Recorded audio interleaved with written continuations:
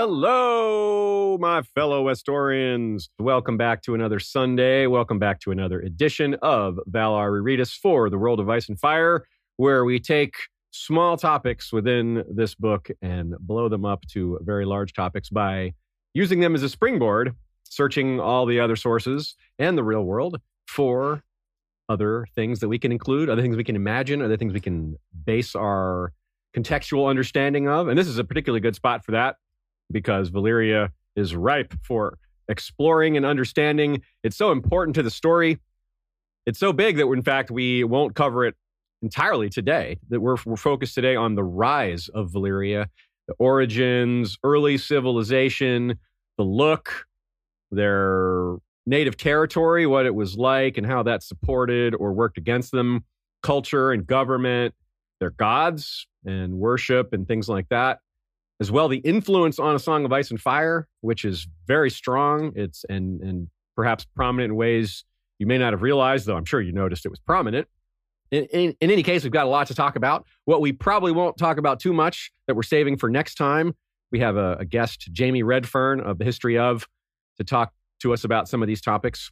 And that's going to be like the expansion of Valyria, wars with Old Gis, slavery, comparisons to Rome and Old Gis compared to Carthage and things like that. The free cities, which of course were largely created / influenced by Valyria, and as well the Doom. So that is a lot, as you can see. So that's why we can't do it all in one episode. But we will have a lot of fun with what we have. As always, we'll entertain and immerse and escape, and we'll do the best we can at that. As always, Sean, in honor of the freehold of Valyria, what kind of special beverage do you have? As always, folks out there, I remind you that I can't actually see Sean. So sometimes I'm like, well, Sean, do you have a drink with the blood of Valyria or wildfire? Well, how could you possibly think that given the color of this? But I guess that's probably one of those times, huh? It is. It is? It's not red or green, huh? No. No, yeah. It's like a yellow tan. Okay. Cream color, maybe. It's like the hair of a Valyrian person, maybe. Okay. Yeah, like any person. It's not blood of the Valyrian, it's hair of the Valyrian. Hair of the coconuts. Hair of the coconut. This is the... like hair of the dog, but... This is the pina colada naked drink mixed with the coconut pineapple sparkling ice mixed with the coconut berry Red Bull flavor, which is a new one, or new to me at least. And also, of course, classic standard Mountain Dew. Of course. Of course. And it's super delicious. Very nice. Very You're going to nice. mix drinks for people at Ice and Fire Con, perhaps? Are you going to stop at the grocery store? You should get a ton of drinks, and you should set up an area where you mix drinks for people, non-alcoholic drinks. Everyone's going to be expecting it to be alcoholic. But it won't though. be. They'll just be like, what is it would this? Be hard to like, no, they're going to be like, whoa, what is this? I can't believe how good it is. That's what I think we should do this for sure. Sean's sodas. Soda. If I can make a plug here, I also have some videos. Yeah, good time for my it. own channel, Dancing Sean, where I do movie reviews. I also did The Boys TV show. I might do some other TV shows. But anyway, so far I've been doing like little 1-minute quick spoiler-free reviews of movies, just to give you an idea if it's something you might like. You know, even though people have heard some people have heard you say this before, I think a lot of people are probably surprised to hear you say that they're a minute long each. And that's it. Yeah. It's a lot of effort to get it that short, by the way. I had to do 100 takes to not only not fumble anything, but to say exactly what I want to say and say it quick enough to get it into 1 minute. It takes a while to condense down which information I want to piece across. But yeah. Anyway, I hope people out there appreciate them. I'd love to know if someone watches a movie because of my review, or a movie you've already seen if you see my review, if you think I sold it well or whatever, but represented it well. Yeah, you can see the link to that in the chat. Dancing Sean, though, is also what it is on YouTube if you look it up. But we've watched your older ones. We haven't watched this new batch yet, but we enjoy them, and I agree. It is hard for yourself. What's that? I watched the new batch. You did? Oh, you already watched them. I love Wes All Anderson. right, you're ahead of the game. I shouldn't have spoken for you. Yeah, you shouldn't have. They were good. They were all Wes Anderson batches, like The French Dispatch, Bottle Rocket, Grand Budapest Hotel. Yeah, it was great. Fantastic Mr. Fox. Yeah. Right on. Yeah. Also, want to give a shout out to Nina. She's given notes as usual, excellent notes that help us explore the topic that we're on today. Recent post on Good Queen Alley with 1l.tumblr.com is a analysis of Catholic imagery in the Forsaken chapter of The Winds of Winter. And of course, That is a rich topic in A Song of Ice and Fire in general, but particularly in that chapter as well. Check that out, as well as her other writings. Now, Shay, you've got a little something you wanted to share today as well. Yeah, I do. I would really appreciate it if any of y'all would mind taking 10 minutes. Aziz took it for me and we timed him. It took him 7.5 minutes. And I have a survey for college. I'm in my final semester of getting my degree. I have to do a capstone paper. The subject is augmented reality lenses, like Snapchat lenses and filters that you use, or Instagram, all those that beautify your face or give you a silly effect or any number of things. Anyways, I would love it if you could take it. The URL is bit.ly/ARlens, as in bit.ly/ARlens, like Arlen's. I'm going to put it in the description. Arlen, Texas. Yeah, like Arlen, Texas. But I'll put it in the description and I'll be tweeting it around and stuff. I'll be collecting responses for at least a couple of weeks, I think. So you have a little bit of time. But yeah, it's completely anonymous and I'd love to get your responses. Thanks. Right on. Yes, check that out. If you've got a few minutes to spare, Shay would appreciate it. Good. Yeah, Sean? I should throw in one more thing here, by the way. I'm going to be on Steven Stark's. Yeah, of course. I know that nerd. Next week, immediately following our stream next week. Well, maybe depending how long we go. Nearly immediately following our stream next week. Try to get you a break. I'll give you a double feature with Sean. Yeah, back to back. That's pretty cool. The Here Be Dragons. Yeah, it's really fun. Yeah, the I know that nerd. Aziz and I have both done it, and yeah, you get to talk a lot about yourself and your passion. So it's really, really fun. I'll be tuning in to listen to Sean talk. That's cool. Yeah. Cool. Unfortunately, I've been sort of delaying introducing our guest because he's had to step away literally as we were launching the live stream. Like Ashaya was playing the music and he had to walk away for a family emergency. My bad. Sorry. Well, good timing though. So what have you been up to lately over on the Joe Magician channel? Let's start with that. My YouTube channel looks like I remember what I did. Well, you did some Dying of the Light stuff. That's pretty cool. Yeah, I've got that coming up. Chapter 13. I'm going to be recording that tonight, actually, because I've been watching your guys' streams on The World of Ice and Fire. It's sort of lit different ideas in my head for content I want to do. So my last few streams have been about the origin of the Others, the creation of the White Walkers. Is there actually a R'hllor? And then House Blackwood tying back into that. There'll be another House Blackwood episode coming out. Whew. How dare you question R'hllor? There is no R'hllor. I feel you on taking 2 episodes to cover House Blackwood. It took us 2 as well. I swear to God, I was like, I can cover this all in one stream, and then I barely got to Aegon's conquest. You're like, nah. I got to keep going. There's a lot of content. There's a lot of interesting stuff there. George really loves the Blackwoods in a way people underestimate. But yeah, that's what I got going on my YouTube channel. So I'm working on other videos, but I've had to scrap them a few times. But don't worry, they're coming. Right. It'll be interesting and they'll be different. All right. Oh, different. You got some changes coming, maybe, or I got some different ways of approaching things based on other YouTube channels I'm fans of. Oh, very good, very good. I like the evolution of Joe Magician. Sounds exciting. We'll have to stay tuned and see what that's going to be. Let us have our weekly trivia question for the Valar Reredas Worlds of Ice and Fire. I've started that last week, and we'll see how it goes. Hand to the King, Thaddeus Rowan was imprisoned and tortured into making a false confession. The truth began to come out when he confessed to other crimes he could not have possibly committed. Mushroom claims that he even confessed to being responsible for what famous event? What famous event did Thaddeus Rowan, Hand to the King, confess to that he could not have possibly been responsible for? Answer at the end. All right, let's get into the info. Essos is a diverse, huge place, and it has been impacting the peoples of Westeros for eons. There's a pretty strong argument to be made that the Valyrians registered the greatest percentage of that total impact from outside. I don't know how you would define impact, so it depends on that. But the Children and the Giants would certainly say the first men had more impact. They're the ones who wiped them out. And you might say the Andals did more direct harm to them. Maybe.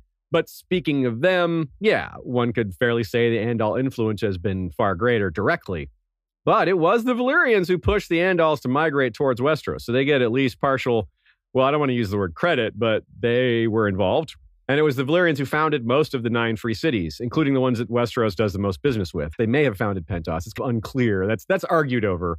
Tyrosh, they definitely founded. Some of the others, they just sort of absconded with and made larger. while others they brought along. And of course, Braavos is a bit of an exception. That's another one you don't give them credit for. But all the same, Braavos probably wouldn't exist without Valyria. Rhoynar as well. They, of course, came along probably before the Valyrians, and they came to Westeros long after the Andals. But they went a lot of other places, and it was their conflict with Valyria that led to all that. And so that's another one like Braavos, where you don't give Valyria credit, but their influence is undeniable. And of course, we haven't even mentioned House Targaryen conquering Westeros yet. So they were immensely powerful for a hugely long time, and even after the absolute annihilation of their portion of the continent and the passage of some 400 years, that influence remains really strong. Their bloodlines are everywhere. Volantis, Lys, Daenerys Targaryen. There's still Valyrian steel to be found. There's Valyrian scrolls at the Citadel. There are designs and architecture like Dragonstone, the Dragon Pit, heck, the Iron Throne. And of course, Dany's real actual dragons and whatever is yet to come. So let's start off.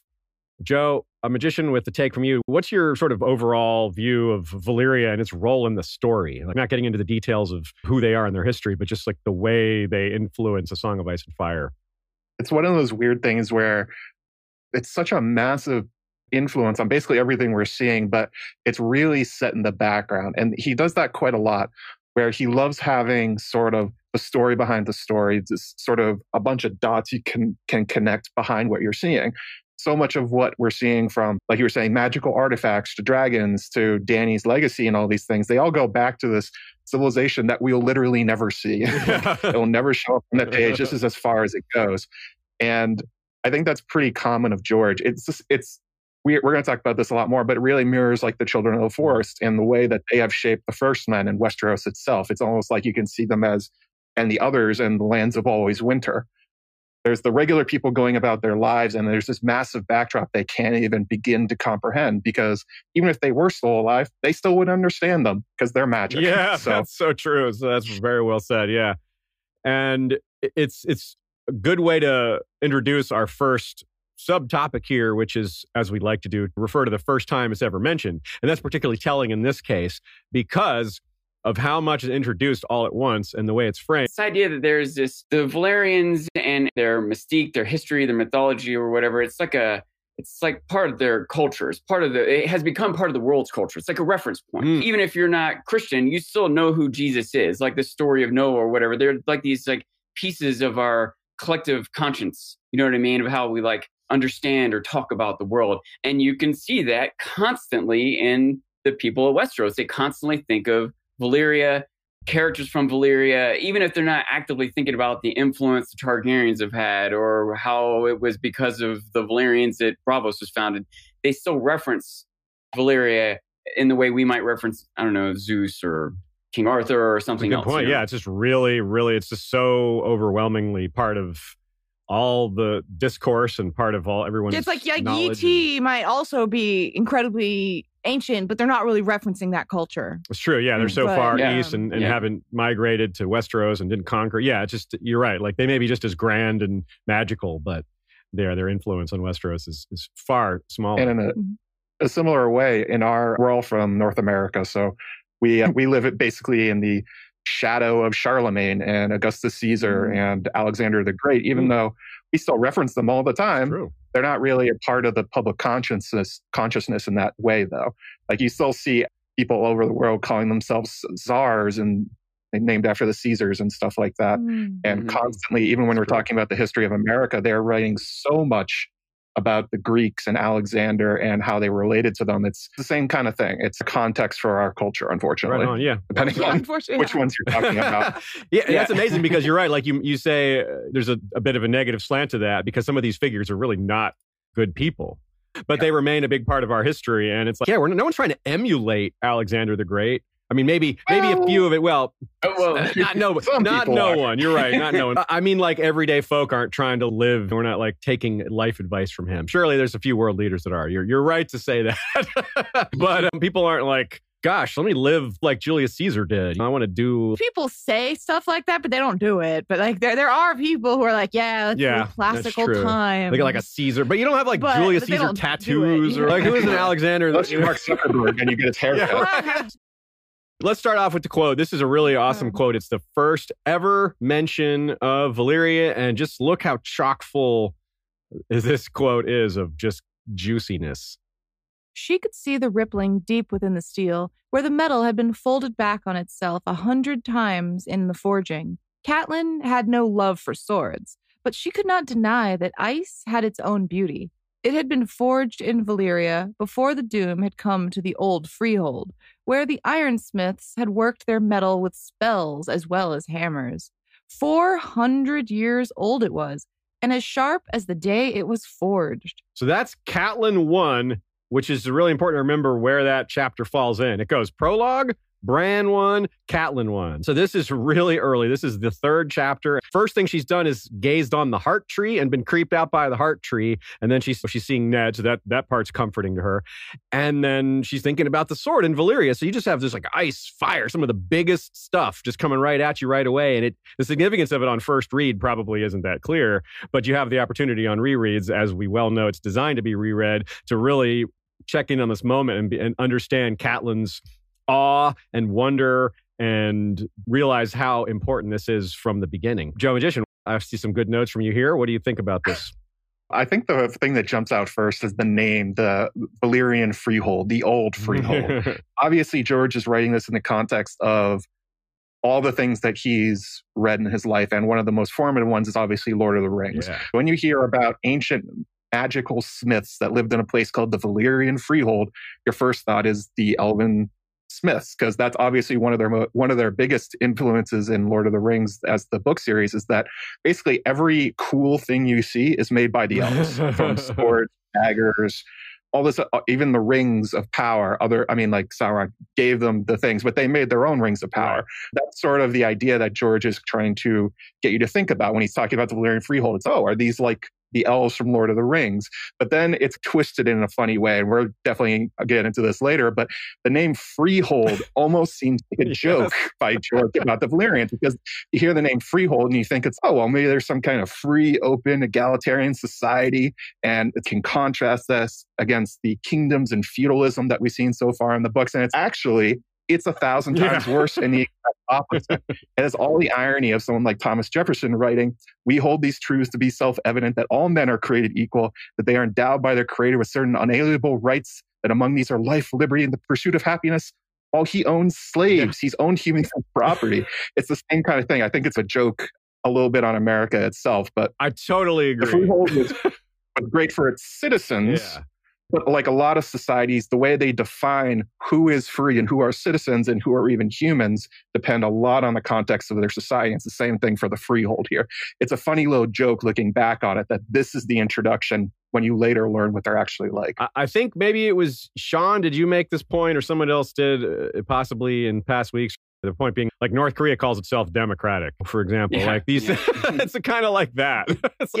Technically there is a microcosm of democracy in that the like really powerful people vote on things, but it's like a group of people in one room, at best, right? It's like that's not really a lot of countries will call themselves democratic, but there's only one candidate. Yeah, you know what I mean? There's a lot of ways to subvert it. That said, I can't help but, what's the word? Apologist is the right word I'm using, but it still might be improvement, at least to have the concept of voting. Even if you only let certain people vote, I still think it might be better to let an elite group of people vote than no one vote, right? Like, I'd rather have a bunch of wealthy people who own land and are men or whatever vote than just one dude who was born with a certain name being. So I still think it's an improvement. You look at historically, a lot of times the vote expands over time, right? Like in America, if we use America as an example, like it was better to have only men voting than no one voting. But obviously it's better to have women voting. That was a huge expansion of voting, but we may not have ever gotten that far if it wasn't like gradually You've already expanded. said that, and I can clip you saying that now and use it for anything. Canceled. It's canceled. It was better to have only men voting. You're out of here, buddy. No, I said it too now. Gotta watch how you get clipped online these days. Yeah, even out of context. Gotta turn off that feature, you guys. Gotta turn off the ability to make shorts from stuff. I think you're right, Sean, in the sense that they are quote unquote free compared to the civilizations that came before them. I mean, we're going to talk about a lot of them today, but most of them seem to have absolute monarchs with like series of governors that ruled over everything. So the idea of even some form of council is technically better marginally. When you have a larger group of people, even if they're all like elite or limited or men or whatever kind of category, it's still more likely for someone within that group to have some greater wisdom or empathy for the rest of the people. Some person can speak up and say, hey, we should account for this thing. When it's only one person or even two or five, you're less likely to get a diversity of opinions, world experiences than if it's 100. 100 is still a super small percentage when you're talking about populations of hundreds of thousands, but it's still better than now. ones. Here's where I'm going to push back on that a little bit, even though we partly agreed, and this isn't something I'm going to push back on right away, but say that certain details are going to emerge throughout this episode that are going to argue against that in this particular circumstance, and the reason is part of the problem that isn't realistic to our own world here is that when there's so much power concentrated at the top, you have an expectation to wield that power a certain way, or else you get removed from that power. And in this case, it's particularly true with Valyria because the people at the top are more powerful than the people one step below them than perhaps any human civilization we can imagine, because they're dragon lords. Right, that gives them... It's functionally hereditary. Yeah, it gives them so much more power than the normal elite would have in any society that humanity's ever probably known that we could compare to. Even like the pharaohs don't sit above their constituents like the dragon lords do. And maybe they do in terms of worship, like pharaohs were actually worshipped, but in terms of actual power, I think that the dragon lords... Yeah, they were disguised. Yeah, I don't want to jump too far ahead, but it is interesting to think about the idea that, let's say that everyone with a nuclear weapon gets to vote. Yeah. Well, that does not mean we want to give more people nuclear weapons. You know what I mean? Great way to put it. That's amazing. Exactly Valyria's perspective. Yes, that is exactly there, because that's why they locked it with 40 families. Apparently, they're like, yeah, there's only 40 of us want this or can have this. We don't want it to be any more. So it is. You can see how that kind of works out. The problem is that that power concentrated in that group tends to be evil only, and it chews up the good elements, which we'll get to. Yeah, we're definitely ahead of ourselves here. Let's dial it back and return to the Grove here. Are the families of Valyria basically like the countries with nuclear weapons in the UN? Kind of thing. Kind of they are, except they're like, more... only we're allowed to have the nuclear weapons. You're not. Yeah. There's Security Council. Yeah. And now we're going to vote on where you can travel, what taxes you pay, et cetera, et cetera. What's everyone else supposed to do? And there does seem to be evidence of that. After all, the Valyrians didn't really go elsewhere until the Targaryens fled. I mean, they went elsewhere in that they conquered, but they didn't live elsewhere. The Dragon Rider families, I mean. All the Dragon Rider families just pretty much stayed in Valyria throughout all of it, which is something that we need to consider going forward. Part of it's just culture. They wanted to be there. It's the center of power and wealth and prestige. There's an implication that it was part of their system, that there was maybe some rules in place about that. That said, then how did the Targaryens, how were they able to get around that? I don't know, but we'll get to that. As I said, this stuff all comes up together. It's really neat how the Heart Tree and the concept of Brandon the Builder is introduced at the same time as Valyria and the Doom. So you have really strong ice and fire vibes all together, and it's pretty cool. The sword itself is like the culmination of that, because it's called ice and it's wielded by a Stark of Winterfell, but it's forged by dragon fire and sorcery in the fires of Valyria, which is boom. That's just, yeah, I appreciate that. The symbolism of ice in so many ways, especially because it gets split later. George has done so much work with just that sword. It's pretty cool. Joe Magician, you have some takes on Catelyn Stark here. I appreciate this. Yeah. Oh, yeah. This is going to be part of my Catelyn Stark Appreciate Catelyn campaign, but appreciate her. She is a walking library really in Song of Ice and Fire. Maybe the most knowledgeable character who POV we get that's not Tyrion Lannister. She knows everything. Yeah. All the information we get about history of the North, a lot of the internal politics, all that stuff is just like Cat idly thinking about, let me search my memory banks for the history of everything the reader wants to know. Going off the idea of the introduction of ice and fire into the story, it serves a dual purpose, and that it's sending out an overall message that all of this has been lost, right? That the story takes place in an interregnum of magic. The magical world has fallen, at least as far as the people in power believe, and the common people. But the reader, you saw the others in the prologue, so it's reasonable to question if these magical powers are really gone. If ice can return in the prologue, maybe fire can too. And then, of course, you cut to the rest of the story and you see Dany's dragons being hatched. Beric returns from the dead. The glass candles are burning. it allows a lot of foreshadowing so that if you go back on this, you can be like, oh, it wasn't really that surprising that any of this happened. George told us with the ice example that fire would be returning to match it, basically. Yeah. Then we have pretty astonishing examples on both sides. We've, of course, discussed the ice stuff, but you mentioned some of the biggest events that are magical within the series, biggest shocking moments are basically fire magic oriented, right? Like you mentioned Dany's dragons and like Beric. Of course, we have undead rising the other way. Just resurrection, just casually dropped. Yeah. So Valyria, we could argue, is the core of the fire side of the Ice and Fire from a lore perspective. It's like the core lore. And of course, it's expanded on eventually with R'hllor and Asshai and maybe connections between all three in the distant past, or maybe coming in the story. That part, who knows? And certainly onward, there's going to be even more explanation or expansion of some of these things. But one thing I want to point to is just how there's a pretty strong vibe of evil here right away on both sides. Kat is unnerved by the heart tree, but she's a little bit, I don't know, she recognizes how she doesn't like swords, but she's still taken in by ice because it's beautiful. And that's really interesting because if we go right back to Lord of the Rings here, it's becoming less true every year, but it used to be really reliable that if you had read A Song of Ice and Fire, you would at least seen the movies of Lord of the Rings, if not also read Lord of the Rings first. That's less true now in 2022. Back in the early 2000s, that was not unlikely to be true. Point being, when you see Doom there in Chapter 3, and you're familiar with Lord of the Rings, it's going to be hard not to think of Mount Doom, especially when there's this all-consuming cataclysm and high magic and volcanoes and evil, right? The One Ring is super, super evil. Mount Doom is in Mordor, an evil place, right? This is Tolkien, where things are a lot less gray. Good and evil are a lot easier to tell apart in Middle-earth. So you have an evil ring forged by an ultimate evil in an evil realm. And that, I'm sure George knew people would take it that way, or at least get that vibe.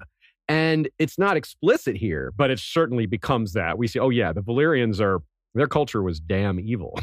Like, they didn't start that way, but it ended that way.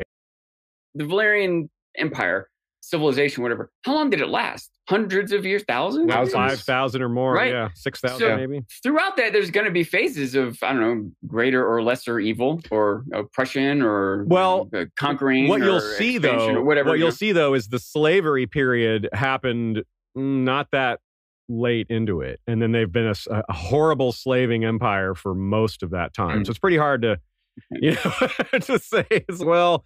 There's not much. Maybe there's some good on top of that, but it's the bar is so high for evil with them because there's just all this slavery and all, the worst versions of it where they send them into mines to die and all that. And worse than that too. Yeah, that's magical versions of that as well, like experimenting on them, right? So it's pretty bad, actually. Which is a Lord of the Rings thing too, isn't it?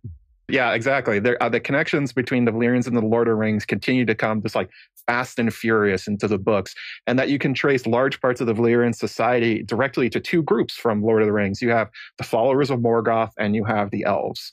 If you take away from the fact that the Valyrians are basically inhumanly beautiful, they are very similar in construction to the reigns of Morgoth and Sauron. They are ancient magical figures. They have volcanoes, basically worship them, can use them. They have dragons. They make genetic experiments. That's how the orcs were made. They were made from genetically engineered elves, basically.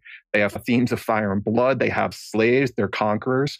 Yet the thing that stops most readers from making the direct connection between them is that most of the denizens of Morgoth's and Sauron's empires, I guess, were hideous nightmare creatures, and they literally corrupted the land around them. Yeah, there isn't really an orc equivalent in A Song of Ice and Fire. Yeah.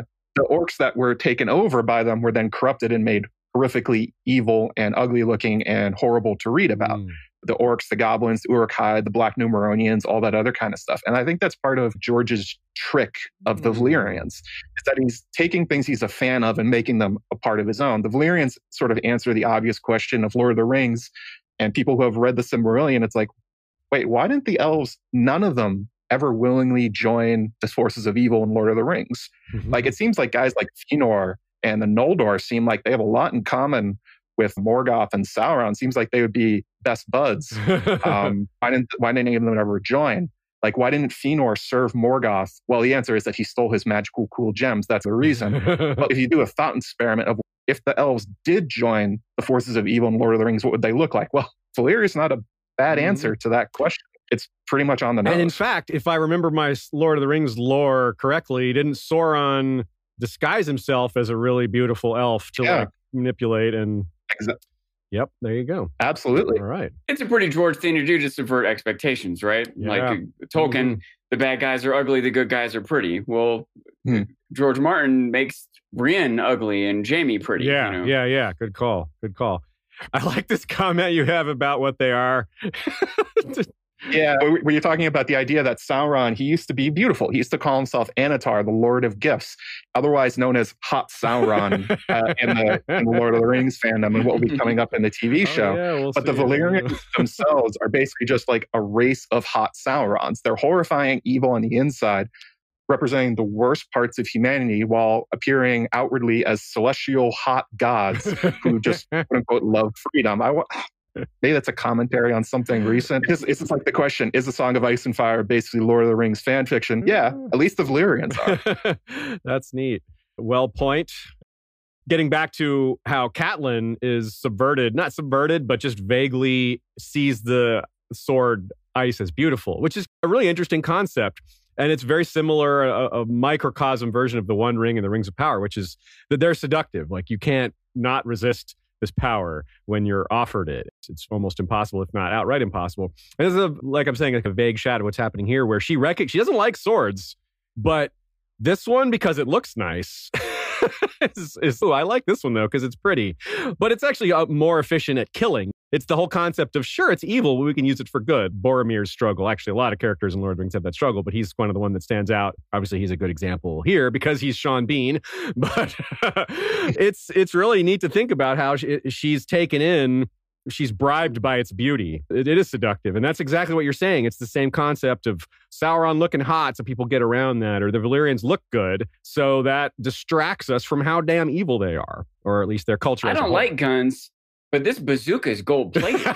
Yeah, right? Yeah, exactly. Oh, yeah. That is a seductive gun right there. That's what's up. Yeah, and like Valyrian steel is, Tyrion is, when he sees, sticking with ice, when he sees the two halves of it, he's like totally entranced by it. But he recognizes the darkness in it too, because he gets close to it and sees the colors. And that's not as clear here in this opening scene. But anyway, like imagine Gregor Clegane, the undead version, with a Valyrian steel blade. Like it's not a good thing. But in the hands of, I don't know, Sandor Clegane fighting the others, that would be cool. You know?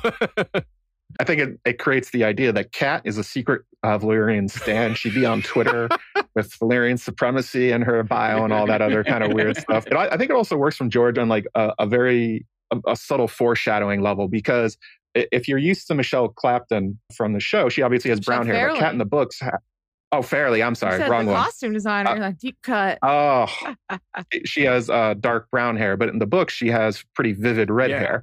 And George likes the idea that red hair is fire. So Catelyn being seduced by the idea of fire works with the whole idea she's going with. And also that she'll eventually be raised as a fire white. George working backwards from things he already wrote. I also want to say, I just want to shout out to John getting with Ygritte after having Catelyn mommy issues. The redhead. I don't like that gets swept under the rug because of the show, but you're right. That's under the radar. He's finally getting that love from a redhead he wanted. That's the real reason he hesitated at first. He's like, no, it wasn't his vows. It was like... He's like, she reminds me of my stepmom.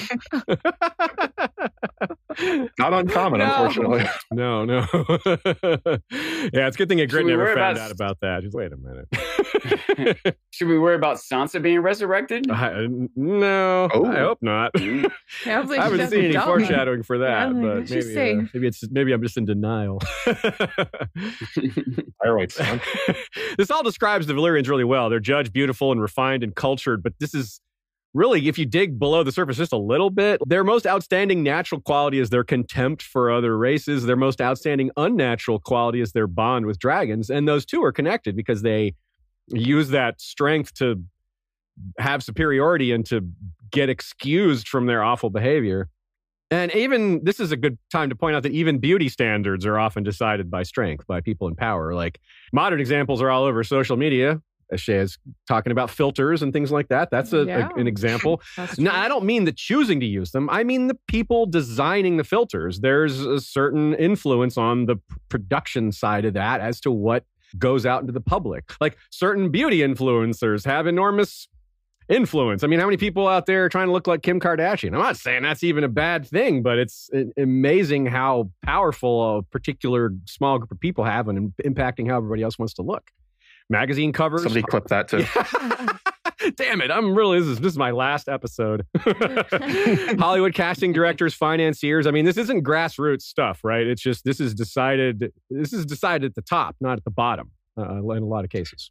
It makes me wonder, was there such thing as like a glass candle Instagram stars where they're influencers on the Glass Candle Network?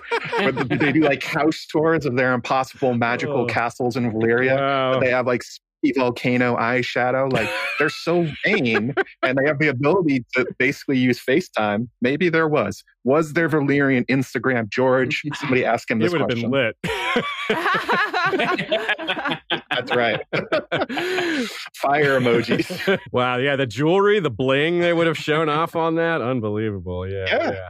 That's their society. It's an Instagram society. Oh boy. Fire and Blood, like and subscribe. Exactly right. Oh boy. Yes. Well, we've discovered a whole new angle to this. This is the kind of fun topic mashups you get when you invite the great and powerful Joe Magician to your stream. It's like magic, the way these topics just shift and mutate into something we never could have predicted. No one saw Glass Candle Network coming, but now it's all we want. Right. But now let's talk about the first mention of Valyria in the World of Ice and Fire itself. Technically, the first mention is like the table of contents, but that's more technical than even we need to be. The next mention is one we've seen already in discussion of the annals of history. Here's the short version of that. What little is known to us of those days are contained in the oldest of texts, the tales written down by the Andals, by the Valyrians and the Giscari, and even those distant people of fabled Ashai. Yet, however ancient those lettered races, they were not even children during the Dawn Age. So Yandel opts to name them and 3 other ancient lettered races. He was going to find a way to include the Andals no matter what, because that's his people and that's who he's writing the book for. But it is a fair inclusion, I think. They are a lettered race. They're relevant. Sort of going in time order here. Probably the Andals are the youngest, followed by the Valyrians and the Giscari, and the Ashai are most likely even older than that. Nina writes that's also A Song of Ice and Fire sort of goes back and forth with whether or not the first men had written records. So I can see why Yandel wouldn't even include them among the lettered races. So yeah, that makes sense too.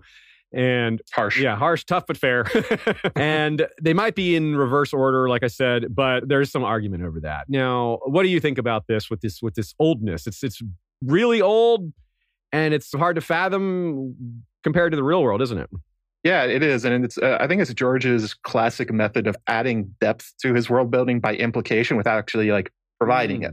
These civilizations are old, impossibly old, but they aren't even the oldest. Look, they're the children in the grand scheme of history. There's even more ancient, powerful empires out before them. Just trust me, fam, they're definitely out there. To quote the famed mathematician Pierre de Fermat, writing in his textbook about his last theorem, I've discovered a truly marvelous proof of this, which the margin is too narrow to contain. It's like George doing the same thing. I can't write this stuff. There's not enough room. I would do it if I can. And he does the same thing in The Thousand Worlds, where he creates a sense of expansiveness and wonder by outlining kind of the broad strokes of this history. And it creates an implication of world building without actually having to provide like a Silmarillion level of depth to any of it, and cloaking in the idea of sort of like lost knowledge and fog of history. But there's other ones that obviously should be here and aren't. Like, where's the Carthene in this? The the Quatha civilization. They're being erased from history by Yandel. Clearly, the greatest city that ever was and ever will be should be in this list, but it's not. Totally, right. George is doing kind of the same thing. Yeah, and there's also a mention by Yandel of Valyrian texts. Nina references this. We're really curious about what records survived and what didn't. And we have perhaps a vain hope, but it is a hope that, say, Sam will delve into some of these at least a little bit while he's got Citadel POVs chapters. And I don't know how many of those we can even expect, but hopefully a few. So there could be a lot more written. It is hinted at here, quote, of the history of Valyria as it is known today. Many volumes have been written over the centuries, and the details of their conquests, colonizations, feuds of the Dragon Lords, the gods they worshipped, and more could fill libraries and still not be complete. But he also mentions things about how some of the scrolls are missing and how most of the records were destroyed by the Doom. So it's left unclear in a George-like fashion where he gives himself room for, there could be quite a lot. Yeah, it could be expanded, but if he wants to leave it this vague, it won't be weird in terms of our expectations, I don't think. Classic Gardner, leaving behind those scraps and scrolls. You know it.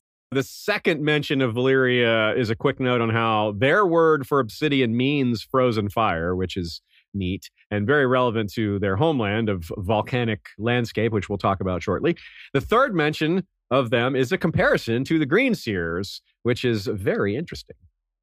This is not to say that the Greenseers did not know lost arts that belong to the higher mysteries, such as seeing events at a great distance or communicating across half a realm, as the Valyrians, who came long after them, did.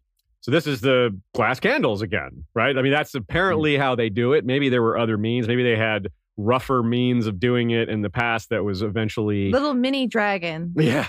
Eventually shaped into a dragon that can speak, flying around. Oh my God! Using buttons, tying letters to their ankles. Oh. That's the original. What wyverns were at first. Yeah, you can't use dragons for that because they just burn the messages by accident. Yeah. Yes.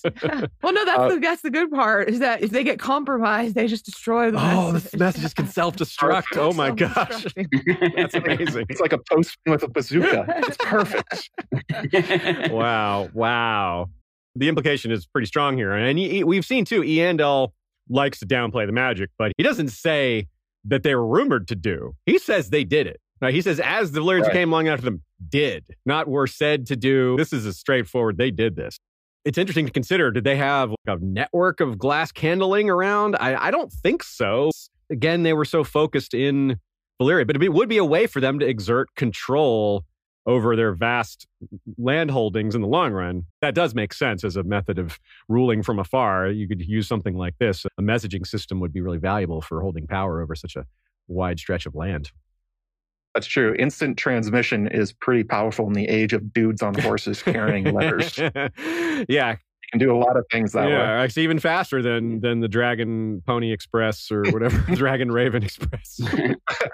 Yeah, it's hard to even imagine how valuable it would be because not just the idea of being able to give instructions to someone from a distance, but the intelligence, just the knowledge that, all right, this army has just assembled, letting someone know that a month before they get there, no one could...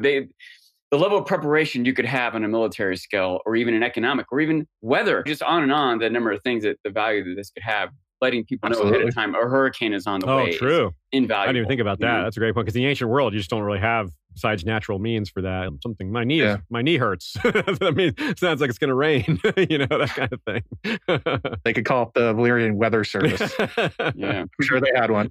One thing I like about this is that George is creating the idea here that there's really not such a thing as children magic or Valyrian magic. It's more like kind of like an elemental force they all can use, like electricity. They just have their own way of tapping into it. Yeah. Tapping it and using it. There's a quote about this somewhere. It's like, the force is not a power you have. It's not about lifting rocks. It's an energy between all things. A tension, a balance that binds the universe together. Or I guess in this case, fire. Yeah. Same kind of thing. Yes. I like that too, because conceptually, it's like how we all humans were born. I mean, as a species, we were born with the power of speech, and different humans in different places used that for the same thing, which was to learn how to communicate. But the languages are all different, right? We don't have the same language everywhere. That'd be really weird if it all came out the same. So it's the same here. It'd be weird if everything just became a crab. Yes, that would be really weird. That literally happened. Yeah. Everything in the ocean evolves to crabs eventually. So, 6 different times in ancient history. All of our speech just becomes Latin eventually. It just naturally happens. So, of course, just as we would shape words differently based on random things, based on different cultures developing language in different places, but you would need to express the same things. There'd be exceptions like, well, yes, the Dothraki don't have a word for thank you, but every culture has a word for no, right? Or something like that. I guess actually China doesn't, but they have a way to express negative. You can still express that same concept without having that same word. And that's what I'm getting at here is shape that in the form of magic. You're drawing these elemental forces and they're going to come out differently but it's the same energy, whether it's the power of speech or the power of fire and blood. Or the Force. Or the Force, yes. The Force is... Such a nerd George is. Of course you could use the Force. Yeah, it's cool, man. It's different. It's the same concept. Different versions of the Force. Different. Same energy. Yeah. Next up is a mention of Valyrian steel links at the Citadel. That's the next time Valyria comes up. And then there's a mention of the Doom in comparison to the breaking of the Arm of Dorne, like looking at mass weather or destructive events or cataclysms. Then it's mentioned that Azor Ahai existed before the rise of Valyria. So overall, the word Valyria or Valyrian appears 240 times in the World of Ice and Fire, which is a really huge number because that's like triple what it appears in A Song of Ice and Fire, which, of course, A Song of Ice and Fire is way longer than the World of Ice and Fire. And you might be surprised that it's only comes up 23 times in all of Dany's chapters, but a lot of it is early. I think it sets the stage, and then you don't really need to be constantly reminded of where her family came from, of where her bloodline came from.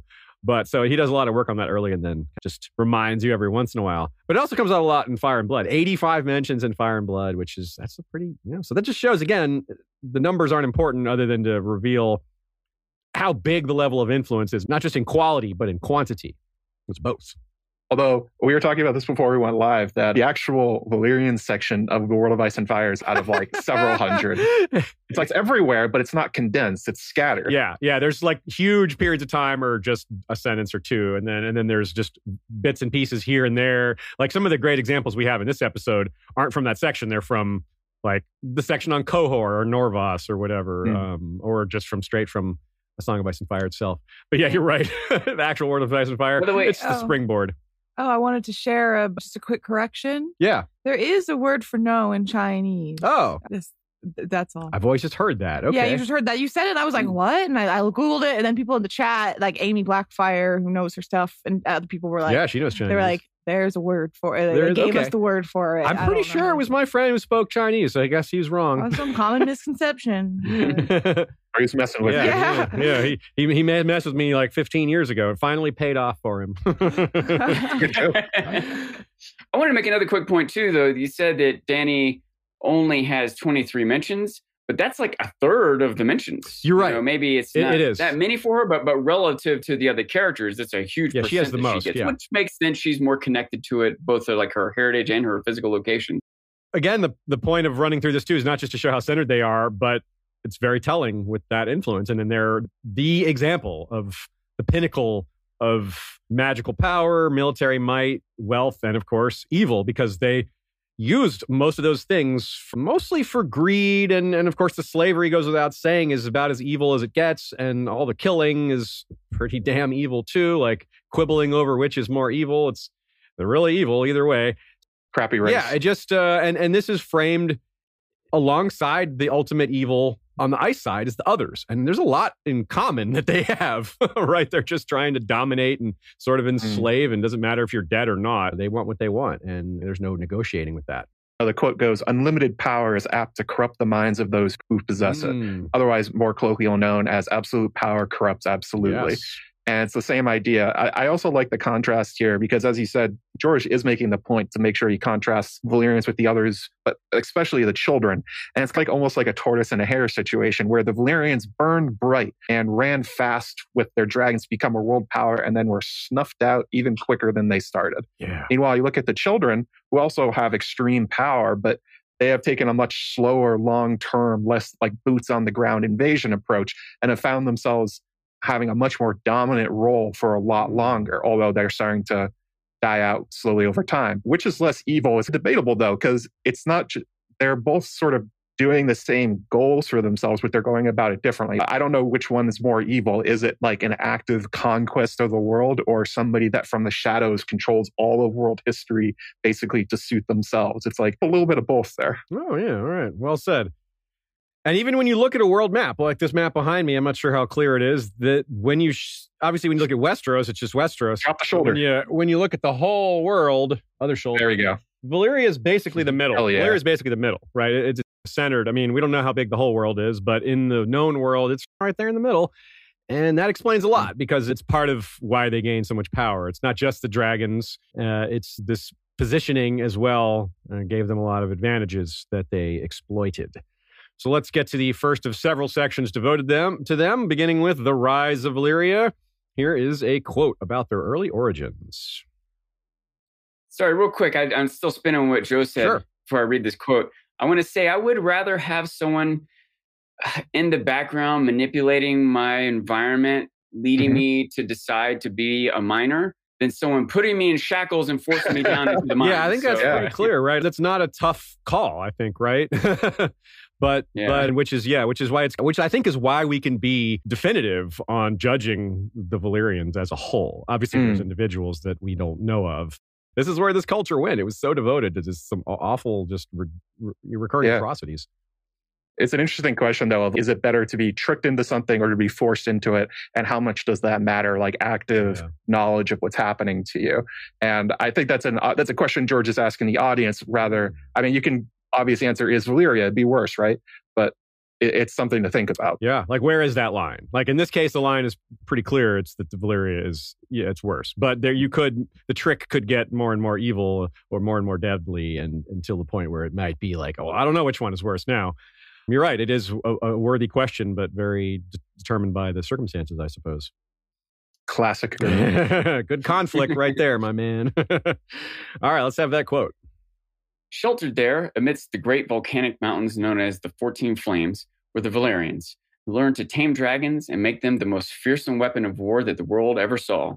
The tales the Valyrians told of themselves claimed they were descended from dragons and were kin to the ones they now controlled. So long before they dominated east, west, and north, and even a bit south over the waters, they were shepherds amidst volcanoes or something. We're not entirely sure. Krasnius, the Astapori slaver, the one that Danny turns the tables on, refers to them as sheep bangers. Old geese ruled an empire when the Valyrians were still banging sheep. That's not what you wrote in the document. No, but yes, there's a different word I'm using the PG-13 version. And he says, but we're the sons of the Harpy. And this is something that happens in the real world. They disown themselves when they make comments like this. Because one thing, of course, it's the obvious, well, this is just straight up racism, which is never a good look. But beyond that, that's not really what I was pointing to because that's straightforward. I mean, like, so they're pathetic because they did that in their ancient history, but you lost to them. You lost to sheep bangers. I would like it if you bleeped that word in post-production. Disease. Make it sheep beep. Bleep bangers. Sheep beep. Yeah, sheep beep. Sheep bleep. Yeah. That's really good. Yeah, I'm sure the Giscari worked when he starts out a massive empire. Everyone has humble roots at some point. Right. So it's like, it's a weird sheep. Got him.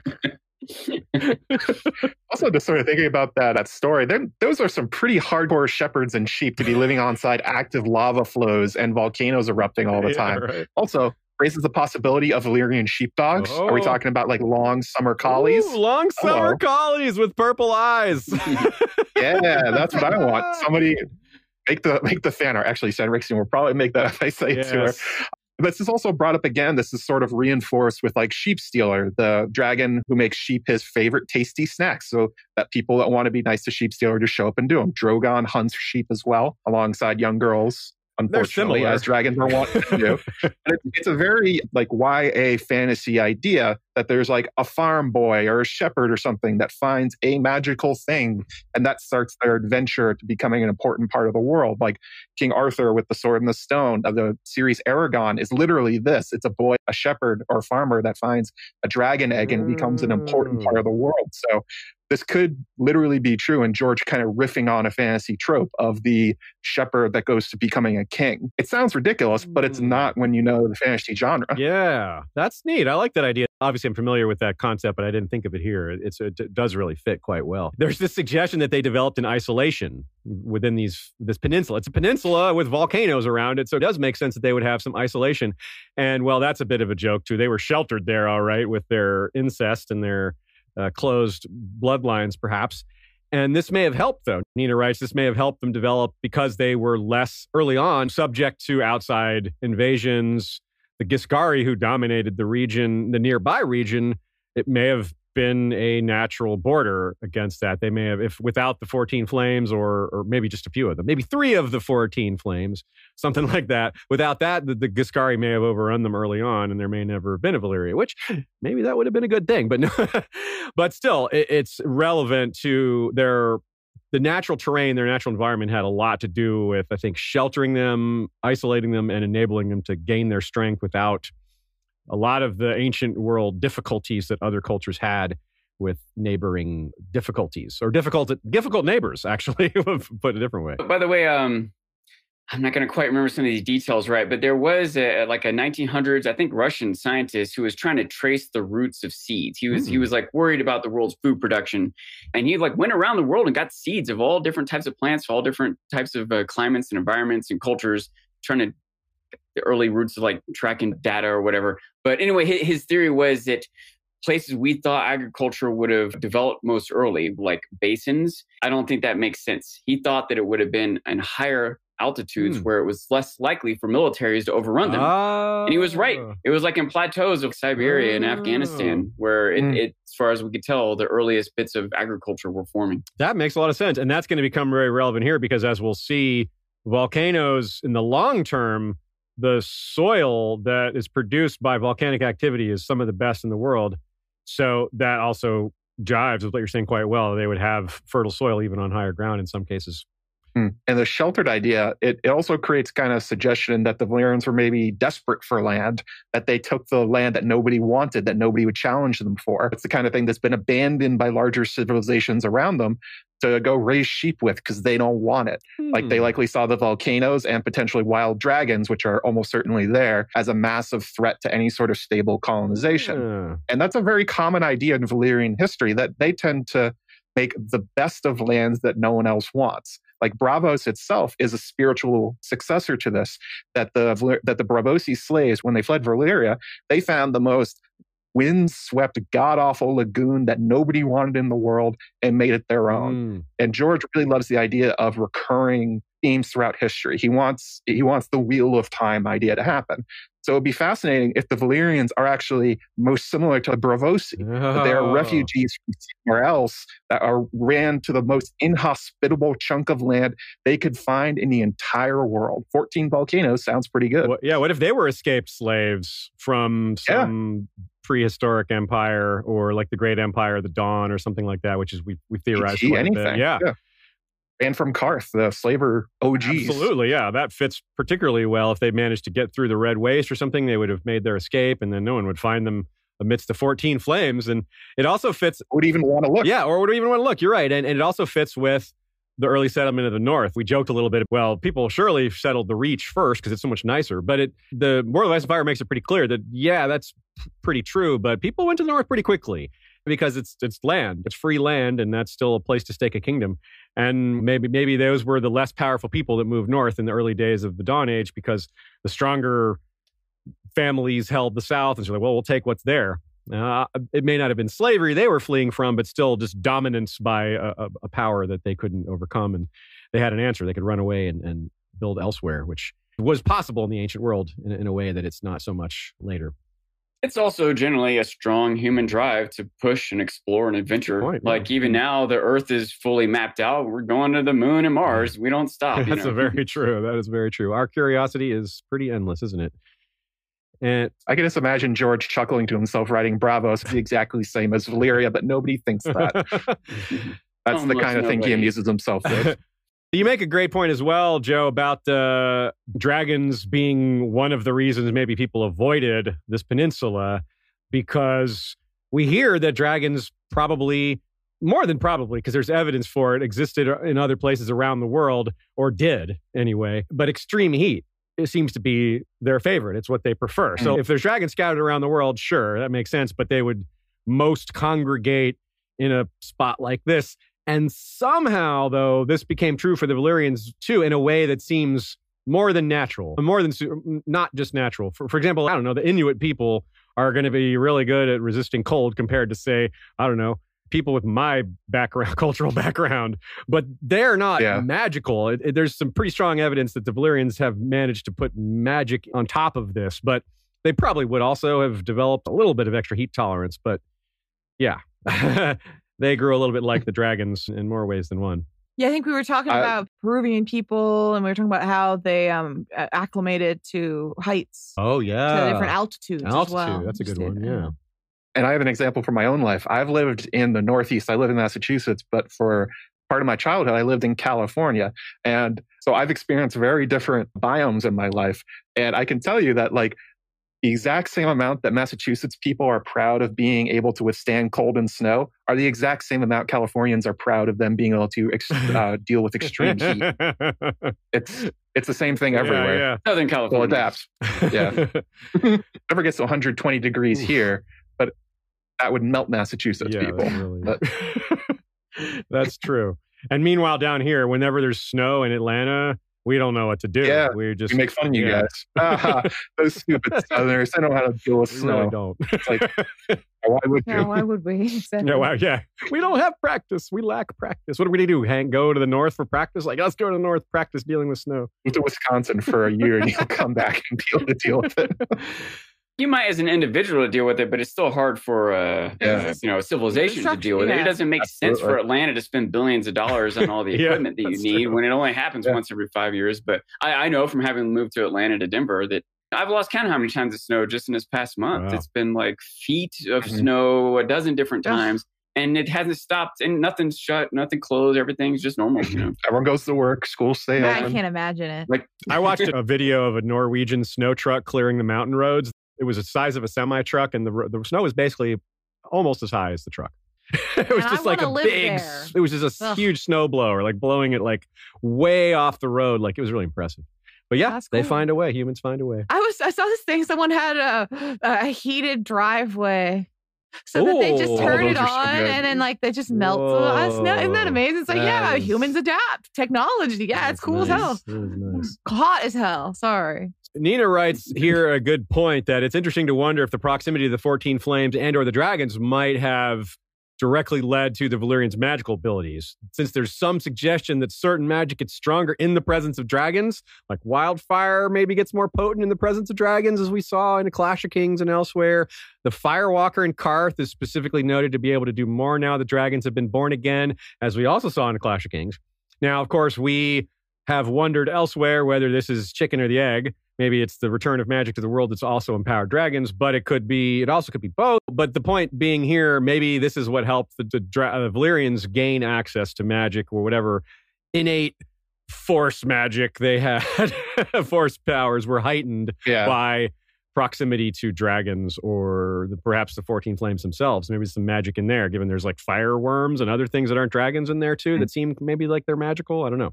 Maybe the same thing that gives dragons their magical abilities also infuse the Valyrians with magical abilities. Yeah, maybe.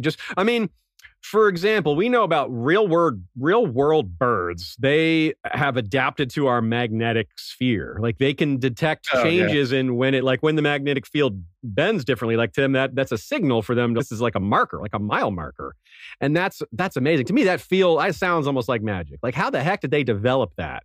There's a part of their brain that's like connecting via like a frequency to the magnetic field. That sounds like magic to me. I think you could explain fantasy magic in ways that sound like that. It's that same quote where it's like any sufficiently advanced technology is indistinguishable from magic. Any sufficiently advanced evolution. Well said. Yeah, that's really good. Because you're right. This is evolution. This is extremely impressive evolution. I mean, the fact that they fly at all is impressive, but then they have this magnetic business going to guide them. Like, that's just wow, man. Wow. Birds are amazing stuff. But birds I think it makes real, a lot of sense. There are no birds. This is true. They're all spies. Watch out for birds. How do magnets even work? How do the magnets in birds work? That's what I want to know. How do they work? If I'm Aziz. This is one of our sillier episodes lately. This is just my influence. This is what I do. Much like the volcanoes and the dragons affecting the Valyrians, this is what I do to podcasts. It's a silly field. Yeah. I make things more fun. Yes. But I think it does make sense. That's also a very Tolkien idea, that the idea of being around powerful magical objects makes the people around them change and corrupt and become more magical. That's the thing he writes about. That's basically the idea of like Morgoth and Sauron, that they corrupt the land, but also they corrupt all the life around them. It like feeds off of each other in a feedback loop. So it makes sense that George would be copying that in a sense. And also, by the way, definitely there were wild dragons in Valyria. The evidence worldwide is way too strong. There were dragons everywhere, and they mostly got killed off. And then they ended up mostly just in Valyria, which maybe the Valyrians did that. Like maybe they wanted a dragon hunt and make sure they were the only ones that had them. Maybe. That's interesting. Yeah. It seems weird that they're gone everywhere except Valyria. That's all I'm saying. That's true. Yeah. Interesting.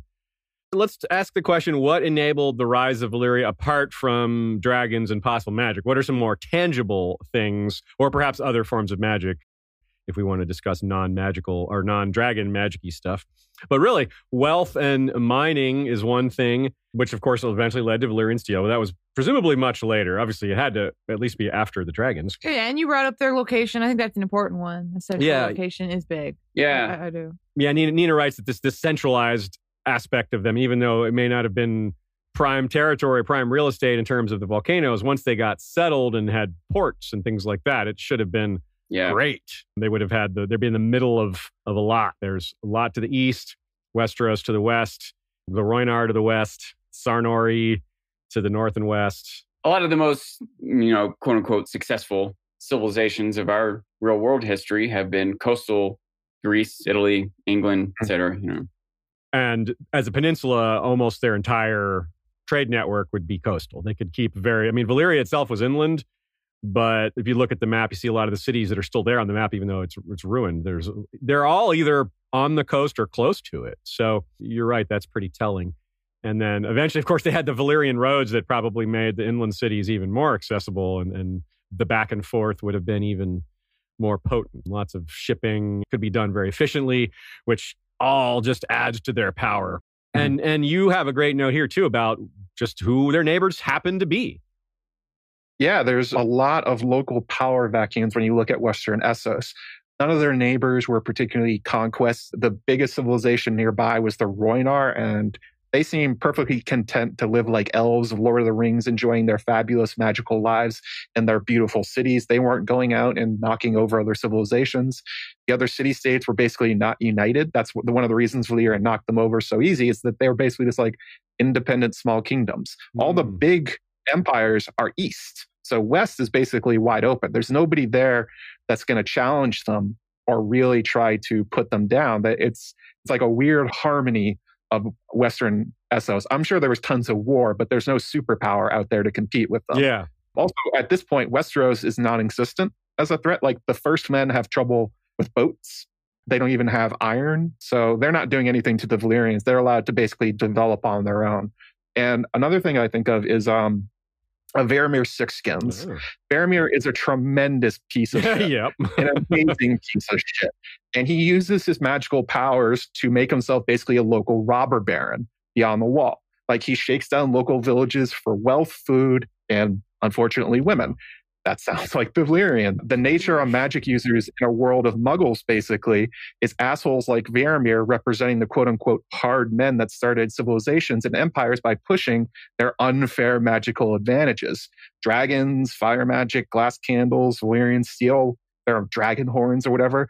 These all lean into the idea that as soon as they started having magic, they could just bully whoever they felt like. And that's what we see from them. Yeah, when you have that much of a obvious power disparity over your neighbors, it seems like the worst people, even if you have a decent civilization, there's going to be that ambitious 5 to 10% that will just exploit that. Only takes one guy. Yeah, you're right. It only takes one person. You're right. Yeah.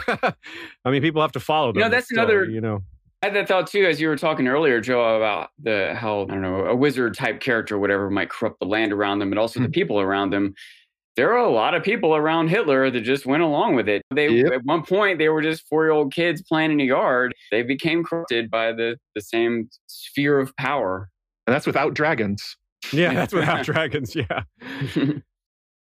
Let's move on and talk about volcanoes, because volcanoes themselves, not only are they, as we've seen, a part of why Valyria was isolated and a source of some of their maybe supernatural stuff, but as we're working on maybe some of the, like I said, tangible elements of what gave them power, volcanoes are a lot to do with it. Now, they're a huge topic, pun intended, a fairly serious one, given that there are 1,500 active volcanoes in the world, with about 12 erupting every day.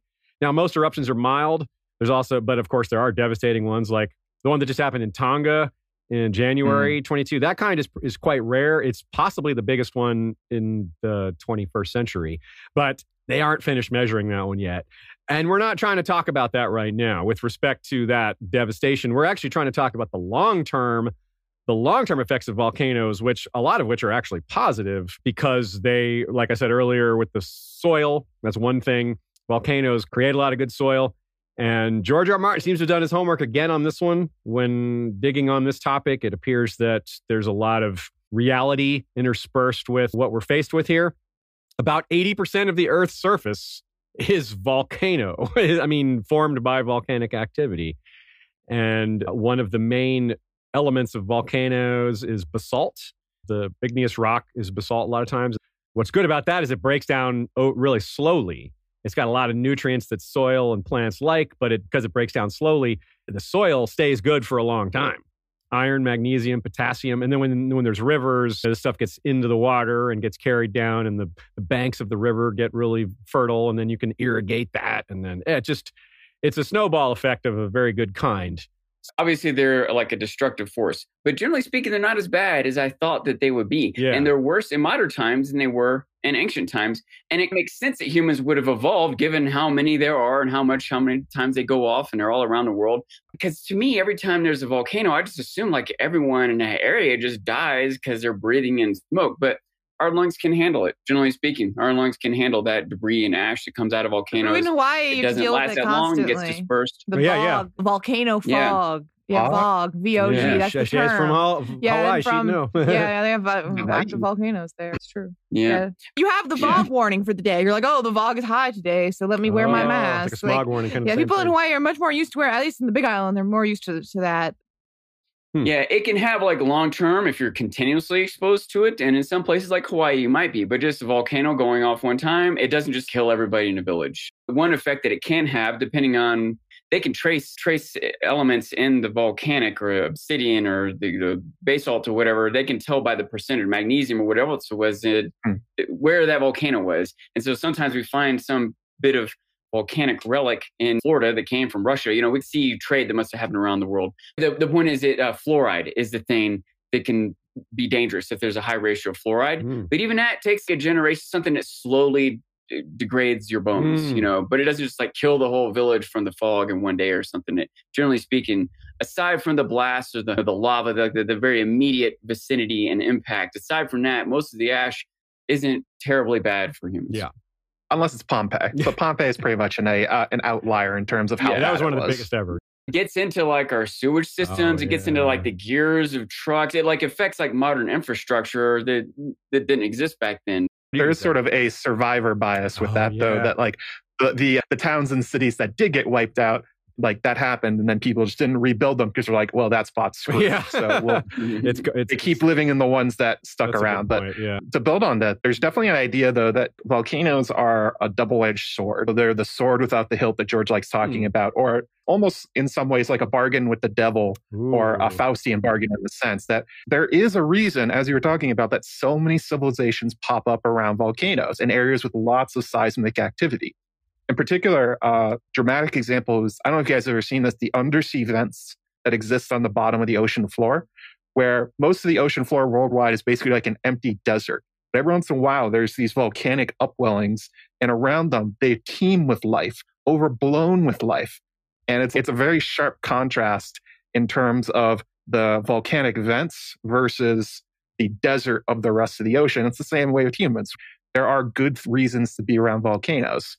Like tectonic activity, like volcanoes and earthquakes, have a tendency to introduce new or rare nutrients back into the oceans or lands. Like the Ring of Fire around the Pacific Rim, which Ashaya is well aware of for Hawaii, is called that for the massive amount of volcanoes that are around the edge of the tectonic plate. But if you look at places on the Ring of Fire, there's some of the most fertile places in the world, and there's places where civilization have thrived throughout history.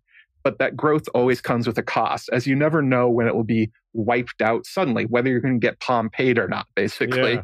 It implies that perhaps Valyria has sort of always been this way, that it's like a cyclical civilization where people move in taking advantage of the obvious good parts of Valyria, or the land that we know of Valyria, taking advantage of local ecology, the great soil, the protection you get from it. and then they grow, and then eventually they get wiped out by one of the 14 flames blowing up. Years pass, the dead civilization is forgotten, and a new one starts in its place. Like we were talking about with the crabs, where things keep evolving into crabs. Maybe there's a constant cycle of civilizations moving into Valyria after another one gets wiped out. And maybe this one survived because the magic. They survived longer. Yeah, you're right. Longer, yeah. Maybe there were previous ones. And that's sort of the nature of fire itself, that the change creates growth, that after a wildfire, the forest grows back. But it can also destroy the forest just as easily, and it sucks if you're in the forest before it burns. Yeah. That's a dichotomy that George is playing with Valyria. That's really good too, especially if we relate it to like the North. They settled first around the volcanic spots because it's more obvious why, because of the heat is necessary. But some of the similar concepts, especially following up on that wildfire example. If everyone didn't get wiped out, those that survive are more likely to thrive and survive next time. They're starting at a higher point and know what's coming, or maybe even can physically survive it. Like trees have evolved to be more fireproof. Like the grass just burns right away, but the tree barks protect the trees. Yeah. Every tree in a forest, even when massive fires, a lot of times all the trees there, they live through it. They sprout new leaves and new branches, or roots are still in the ground. All the trees don't just get destroyed by fire because they've evolved to varying degrees to be impervious to fire. And so maybe the Valyrians did too. Maybe one or some of these races that came in and out, but maybe some volcanoes weren't quite as extreme, or the wind blew left instead of right, and some made it through. And so the next time it comes, maybe they know the warning signs, or maybe the ones that lived had, I don't know, tougher skin, or there's also had dragon blood, or were more magical. I just keep thinking about the idea, Sean, that you've stumbled on. I wonder, I have to look this up, if anyone's making genetically modified trees that are resistant to fire. No. They exist on their own. That's what I thought. I mean, like, if they exist on their own, we can pump that up, is my point. Like, we can reinforce the strongest ones into other trees. Like, I feel like that is happening. That's neat. That would be useful for wildfire prevention, right? Yeah, 100%. I'm like, but I just keep thinking about, but what if the trees turn on us? How will we destroy them? You can't destroy them with water or fire.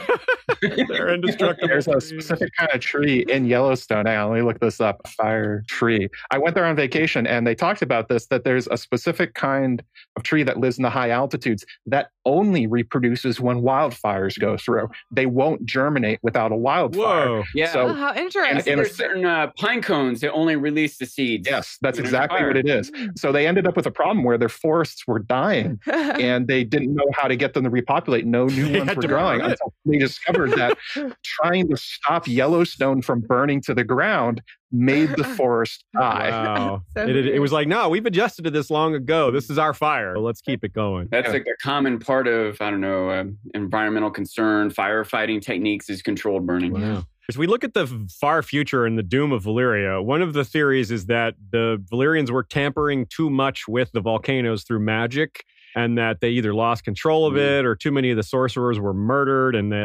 same thing, they lost control of it one way or another. And it's very much a metaphor for how volcanoes work. A lot of that pressure gets built up under the crust, and then it blows when there's too much of it. And the volcanoes that pressure releases more gradually are the ones that are not as dangerous. So if the Valyrians were messing with the volcanoes using magic and it just got out of control, that could explain how they were able to not die for a long time, if they were able to get it under control. And, hey, we control all the eruptions from now on. But eventually it got over their head. Holding it back got harder and harder and harder because the pressure got bigger and bigger and bigger. Something like that. Or they just lost control of it for some other reason. Either way, it fits really well with this concept and these ideas we're discussing. I found the name of the tree. It's called a lodgepole pine. Ooh. Look them up if you're curious. They're fascinating. That is neat.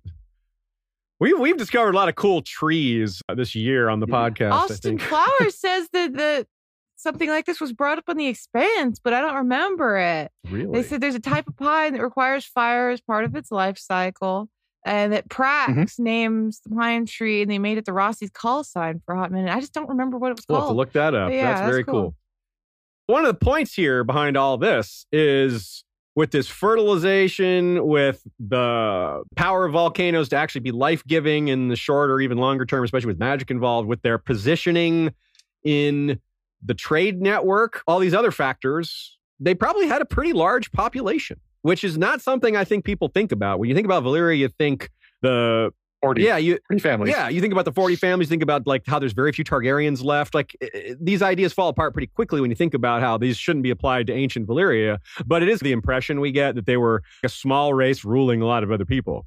But it seems like they probably could have supported quite a large population of their own in the early days, if not later. And then as well, we have the equator. They're probably along the equivalent of the equator. It's the lands of always summer. So they could probably grow crops year round, which makes it even more of a boom for them. Yeah, not much of a winter. So you've got some notes on here. You're a gardener yourself, right, Joe? I do have a second YouTube channel called Growing Strong, where I enjoy growing vegetables and herbs and stuff like that.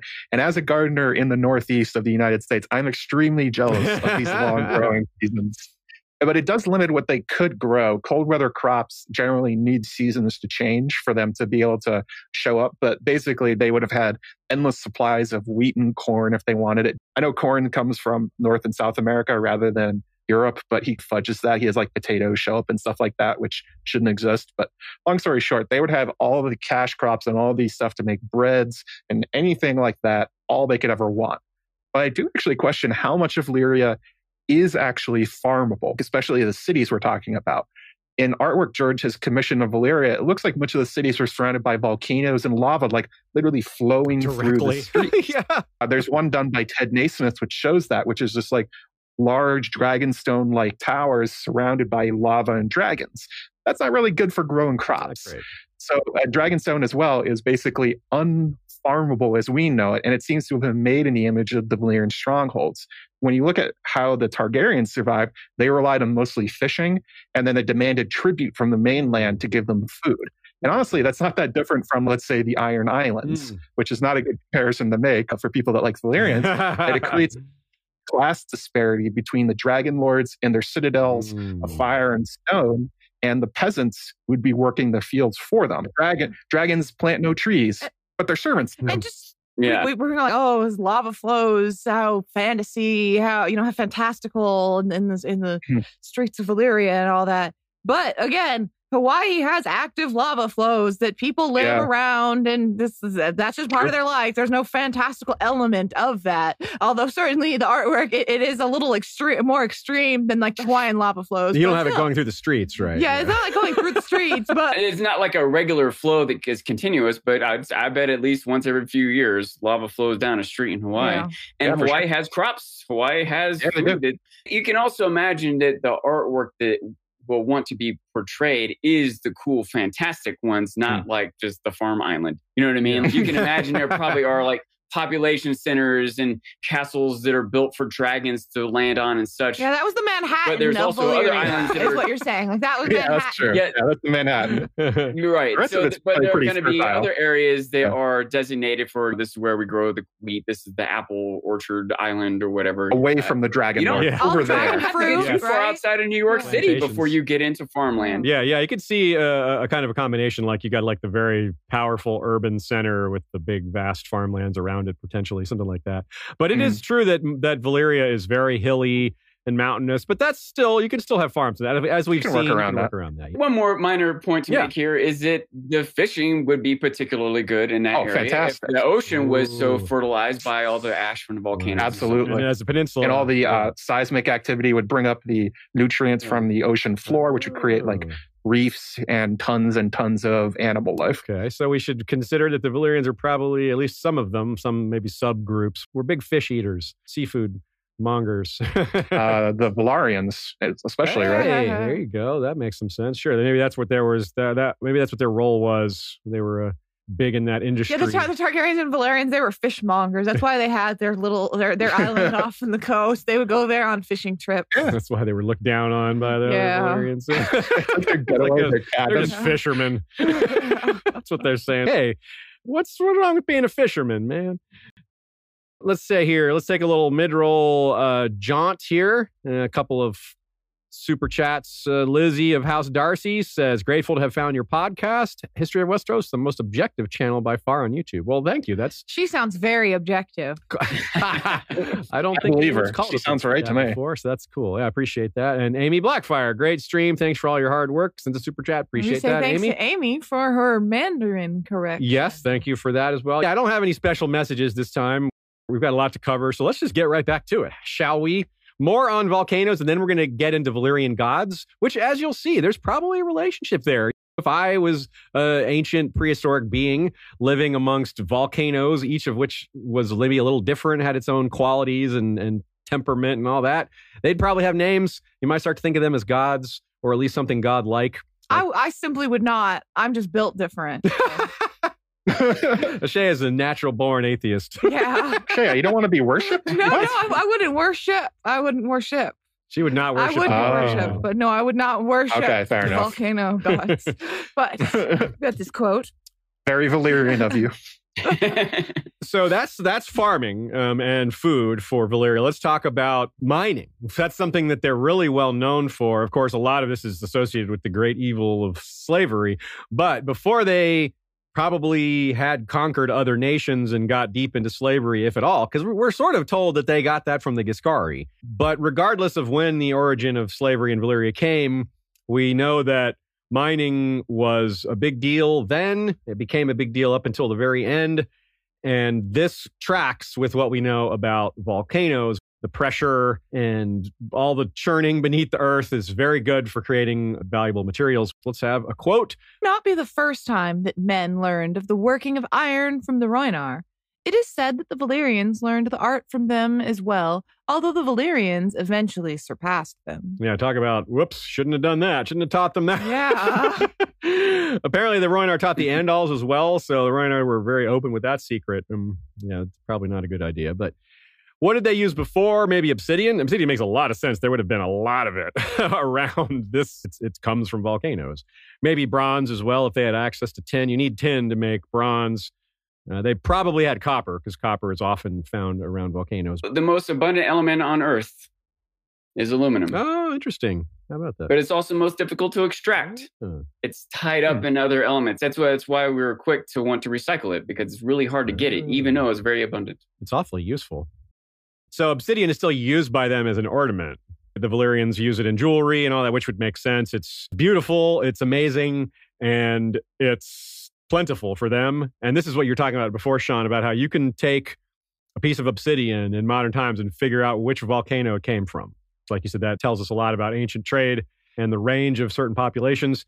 And this is something that sounded like fiction to me when George said there's all these different colors of obsidian, like purple, but there are some wild names for obsidian that occur in natural world, like rainbow obsidian and fire obsidian, silver sheen obsidian, midnight lace obsidian. Sounds like a romance novel. Yes, midnight lace and midnight lace. I just want to say, Midnight Lace is a mystery thriller movie from 1960. Boom. I just have to say, with Doris Day. With Doris Day. Yeah.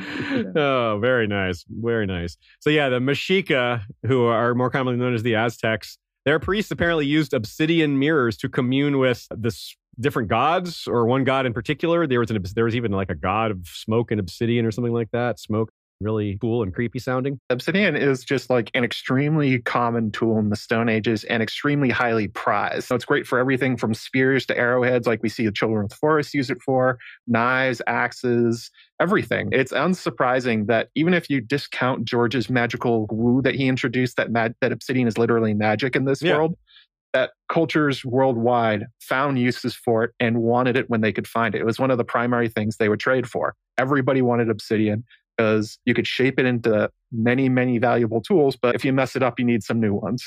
It's a little bit too easy to break, especially when you get to fine edges. So there's like entire Stone Age civilizations that are based around obsidian trade. The demand is high for metals that you don't run out of, so that you don't keep breaking. So just imagine, with obsidian. There's also been a theory that obsidian is part of Valyrian steel. After all, conceptually, it's so similar. You've got the flexibility and hardness of steel with the sharpness and lightness of obsidian. So it just seems like a natural idea, and throw magic and dragon fire in there, and blood sacrifice, somehow you get Valyrian steel. I don't know.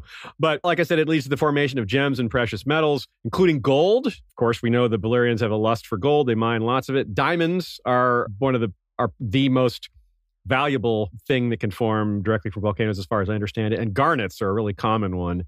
And garnets, of course, fit really well with the Valyrian imagery. Not rubies, though. Rubies are not something that form around volcanoes. That's a different whole thing. As you can tell from this discussion, I have a pretty high interest in volcanoes, have most of my life in geology and all that stuff. Nice. So perfect.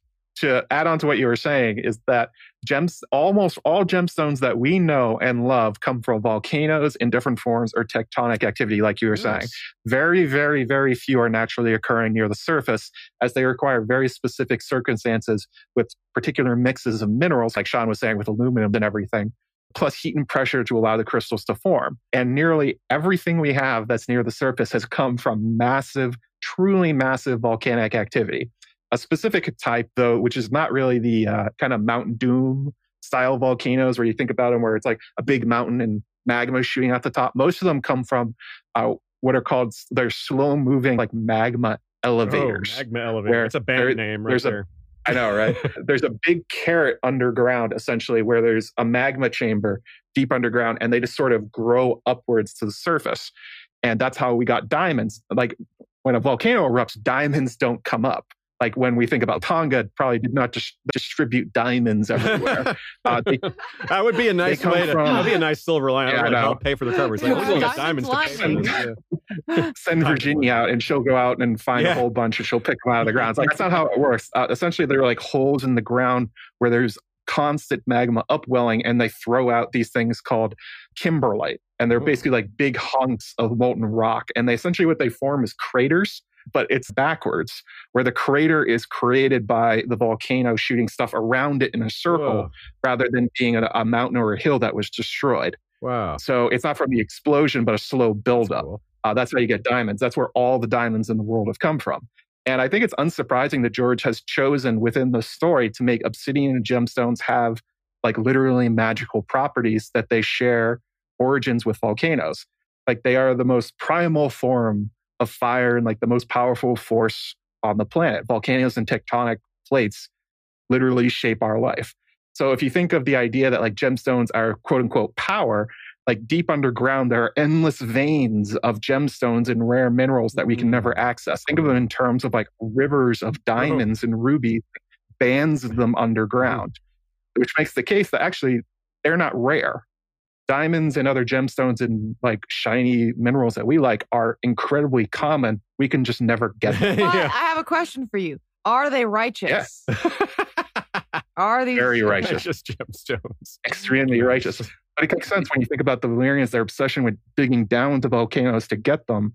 It's to get to the source. It works with their power. It all works in like one geologic thing. It's George must have paid attention in geology class when he was a kid or in college or something. I'm just curious, Joe. Have you read the Broken Earth trilogy? Just a random aside. I've read the first one, and that's a big part of it, isn't it? Yeah, there's just a lot of geology stuff. That's a huge part. I mean, the Broken Earth, that's literally the title of the series. So obviously it's about a broken earth, and without spoiling it some, but it seems like you would have liked it. I guess you didn't continue though. I do that series. It's a good series. I like to think about it in terms of, you think of the earth going down to the core and it's just like a bunch of rock basically, but instead there's like layers of gemstones and like layers of a weird egg or a different onion. So like basically like when people are like, minerals. He was lower than dirt. It's calling you a gem.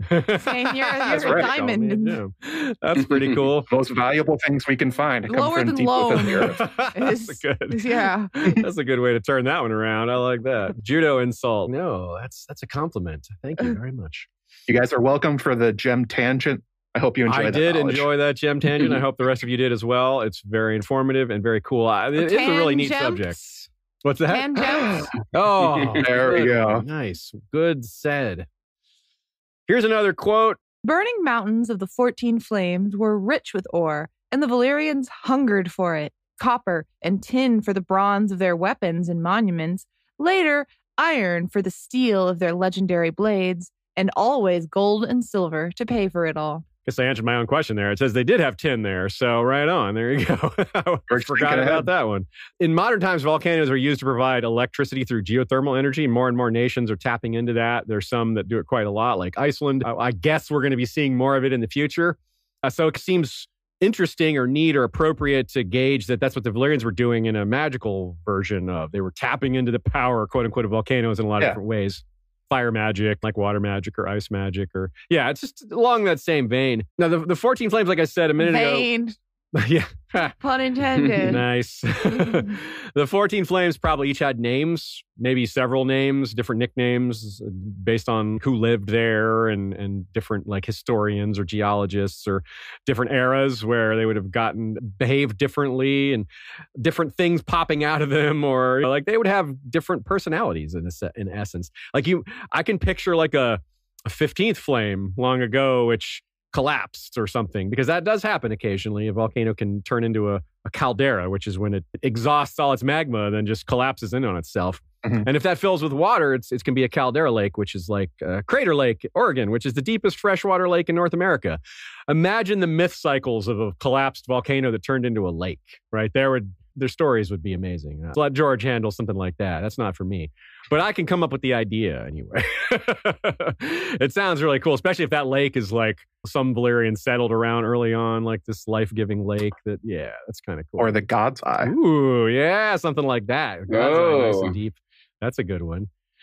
Just saying. And also the idea of like a god of fire and the god of the volcanoes, that's pretty common. I have a tinfoil that I think R'hllor is a Valyrian god or inspired by it, since it seems to be so common among Valyrian slaves who were at the time mostly shoved into the volcanoes to extract minerals and stuff like that. It seems like it just like fits logically that R'hllor is this kind of one of the offshoots of some Valyrian religion that has sort of limped on like the rest of the Valyrian daughters with its origins lost to the flames, basically. I like that. That is pretty cool. And it also fits with what we know about how some religions did form in Valyria only to hate the religious freedom because they thought their religion was the only true one. So they went somewhere where they could make it the only religion. And this R'hllor could be an example of that. Some religions might have been lost in the flames, but R'hllor was found in the flames. There you go. I mean, you think about the iconography of a flaming heart. Doesn't that just sound like the sigil of Valyria? Yeah, you're right. It does. Yeah, it does. So that's a good segue to talk about gods of Valyria and what we know about worship in the ancient world. It makes sense that their religious association includes fire and flame and other things associated with volcanoes. But the dragons, too, are personified as gods. They're given that quality. And here is a quote that Sean's going to read right in line with that. Aegon's dragons were named for the gods of old Valyria, she told her blood riders one morning after a long night's journey. Visenia's dragon was Vhagar, Rhaenys had Meraxes, and Aegon rode Balerion, the Black Dread. It is said that Vhagar's breath was so hot that it could melt a knight's armor and cook the man inside, that Meraxes swallowed a horse's whole, and Balerion, his fire was as black as his scales, his wings so vast that whole towns were swallowed up in their shadow when he passed overhead. Yeah, sometimes we look at gods as just something that's just, it isn't necessarily a designation that it's a deity. It's just God because it has so much more power. It's just so much more vast than you are. And this really made me think, just the idea of the wings swallowing up the shadow, it made me think of like the ash of a volcano coming across the town. You could go on with all the parallels to her description of how much sun did they get in Valyria with all these dragons flying over them constantly? All the ash. Maybe that's why they were so pale. That's a good thing it was a lot of sunlight long. Yeah, like for example, there's a volcano in Ecuador called the Black Giant. And well, that sounds like, they lived in the shadow of the Black Giant. Yeah. Whoa. So, yeah, that sounds similar. It's straight from Earth. I definitely have tinfoil that the shadow by Asshai is volcanoes continually erupting. Yeah, right. Yeah, sounds like right. I agree with that. Yeah, maybe with magical something mixed in there. But can you just picture that? People like, Black Giant's angry today. It's like rumbling a little more, or a little extra steam is belching out of it or something like that. Actually, did you have a relationship like that to the volcanoes, Ashaya? Did you guys think about the different volcanoes and their names? Yeah, I mean, they have names. Like, there's like Mauna Loa and Mauna Kea. Like, they have names, but I wasn't like, no, I did not personify the volcano myself. I'm not that type of person. The farther back I guarantee you. Earlier that she doesn't I guarantee you that people do that. 100% people do that. I am not people. Sure. She is a dragon. She is something else. Of course, and with the volcanoes being so central to Valyrian life and upbringing and enabling their existence in the first place, especially if there's also dragons that come from there and live there and they associate all that together. Of course, it's going to fit into their worship and myth cycle and all that. I was very happy Sean just said that because this is exactly what I wanted to say. Sean, mind meld going on here. Thinking ahead. Yes. Dragon volcanoes share tons of similar traits, especially within A Song of Ice and Fire. Like you get the idea that they tend to rest a lot, that the volcanoes are sleeping or they're dormant. The wild dragons tend to be pretty lazy. They're hanging out, eating sheep all the time in their caves and they're fishing. But then they can be extremely unpredictable. And in a rage or an eruption, they can destroy an entire region or a town or a city in a matter of minutes. And the associations that you get, particularly with the Lord of the Rings, like Smaug with his obsession with gold and gems, works too here, that the associations of dragons and gold and gemstones are very similar to volcanoes because that's where they come from. The two are linked in that way. So you can imagine the idea that if you think of a volcano as a dragon, well, the volcano's hoarding the wealth in the same way that a dragon would. You just have to be brave enough to seek it, like the Valyrians digging down to go get it. That's a great metaphor. And the idea of taming volcanoes and dragons are basically the same thing. Like the Valyrians, conceptually, what they're doing is the exact same thing. You just can't ride a volcano, but I guess your civilization could if you could stop them from exploding. Yeah. The dragons are the embodiment of volcanoes. And it's unsurprising once you look at Tolkien's dragons and many in history and myth that they preferred caves and mountains that are full of gems and precious minerals. It's a long-term association between the two of them, that they are old volcanoes. That's like when you look at the Lonely Mountain in Lord of the Rings, the fact that it's filled with gems and gold and stuff like that tells you that it was a volcanic mountain and not a tectonic one. And it makes you wonder, what were the names of the 14 flames? Were they the same as the dragon gods? What if they were the same thing? What if there was a mountain Balerion and then a Balerion also god? In the chat, we got a suggestion from Edward Says, from Ed Sheeran on what the 14 flames were named. Walder, Big Walder, Little Walder, Black Walder, Blue Walder, Hot Walder, Ashy Walder, Copper Walder. Giant Walder. That's amazing. I think it'd be interesting if there was like what the 14 flames were all named Meraxes and they were named and all these other things. That'd be cool if George conceptualized that way. And it would make sense with how he describes them to be basically the same thing. Balerion, he was talking about, Sean, with the wings being the same as Ash. They are the same thing. Just described a little bit differently. One's alive and one's a big mountain. And George uses that metaphor of shadow a lot in a lot of different ways because, of course, shadow is a word that has so many different ways to be used. So it's a good word for that. But yeah, shadow of the wings, shadow of the bloodline, shadow of history, shadow of your ancestors, shadow of the past beneath the shadow, that kind of all these things. Yeah. A shy by the dragons. Yeah. Here's another quote, a single sentence quote that also builds on this idea. Dragon names and more. In old Valyria before the Doom, Balerion, Meraxes, and Vhagar had been gods. Yeah, like this volcano god name is a good theory. And I want to shout out our Balerion episode where we discussed the idea that something's a little peculiar about Balerion being named after a god, which is Balerion was named after a god in Valyria when there were hundreds of dragons. Meraxes and Vhagar were hatched on Dragonstone when they were among the few dragons in the entire world. So I think it's more significant that Balerion got that name. And that's something we explore in that episode. I'm going to name my cat Jesus. That happens all the time. People name their kids after saints. I mean, it's no different. Yeah. Jesus is a common That is, but I still think naming my cat Jesus is a little weirder than naming my child that. Well, I'm named Matthew, named after one of the apostles of Jesus. It doesn't feel right because it's not a part of our culture, but once it is, it would be totally normal. Yeah.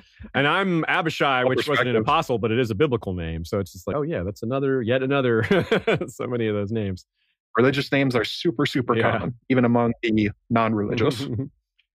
With the freehold's attitudes towards freedom, though, we have these Valyrian gods, but over time, as the Valyrians maybe incorporated more of the outside world, maybe more of this was a aspect of when they were in their imperial era. But I'm in my imperial era. Leave me alone. Yeah. But basically, when you're allowed to do anything, when you have this freehold attitude, including you can enslave whoever you want, that obviously is going to include a lot of different versions of religions, a lot of different gods. And here's a fantastic quote that seeks to explain some of that. Many Valyrians worshipped more than one god, turning to different deities according to their needs. More, it is said, worshipped none at all. Most regarded freedom of faith as a hallmark of any truly advanced civilization. Yet to some, this plethora of gods was a source of continuing grievance. The man who honors all the gods honors none at all, a prophet of the Lord of Light, R'hllor the Red, once famously declared. And even at the height of its glory, the Freehold was home to many who believed fiercely in their own particular god or goddess and regarded all others as false idols, frauds, or demons, bent on deceiving mankind. Dozens of such sects flourished in Valyria, sometimes quarreling violently with one another. Inevitably, some found the tolerance of the Freehold to be intolerable and set out into the wilderness to found cities of their own, godly cities where only the true faith would be practiced. Similar to how it began in Westeros, like it began one way, the gods of the first men, and then it expanded, and they adopted the local gods, and then the faith came in, and it just... These things follow a wide variety of patterns. The tracing of religion in our own real world is a very complicated thing. Here, it's really interesting because of the extreme tolerance, which, as we see, leads to forms of intolerance, paradoxically, but in ways that make sense to us. It sounds like what would happen. Like when that quote rings reasonable to me, it sounds like how it would play out, even if without specific details. What do you think about that, Joe Magician? What's your take on the widespread religious tolerance here? Well, it is interesting that, at least in modern society, there is a definite trend towards the more educated a population becomes, the less religious it becomes. That's sort of been a long-term thing throughout history. Like the amount of people that are identifying as religious, especially in America and stuff like that, has been on a downswing for quite a long time, to the point where agnostics and atheists are coming. I don't think they're a majority, but they are getting close, which is a wild thing when you think about world history. Yeah.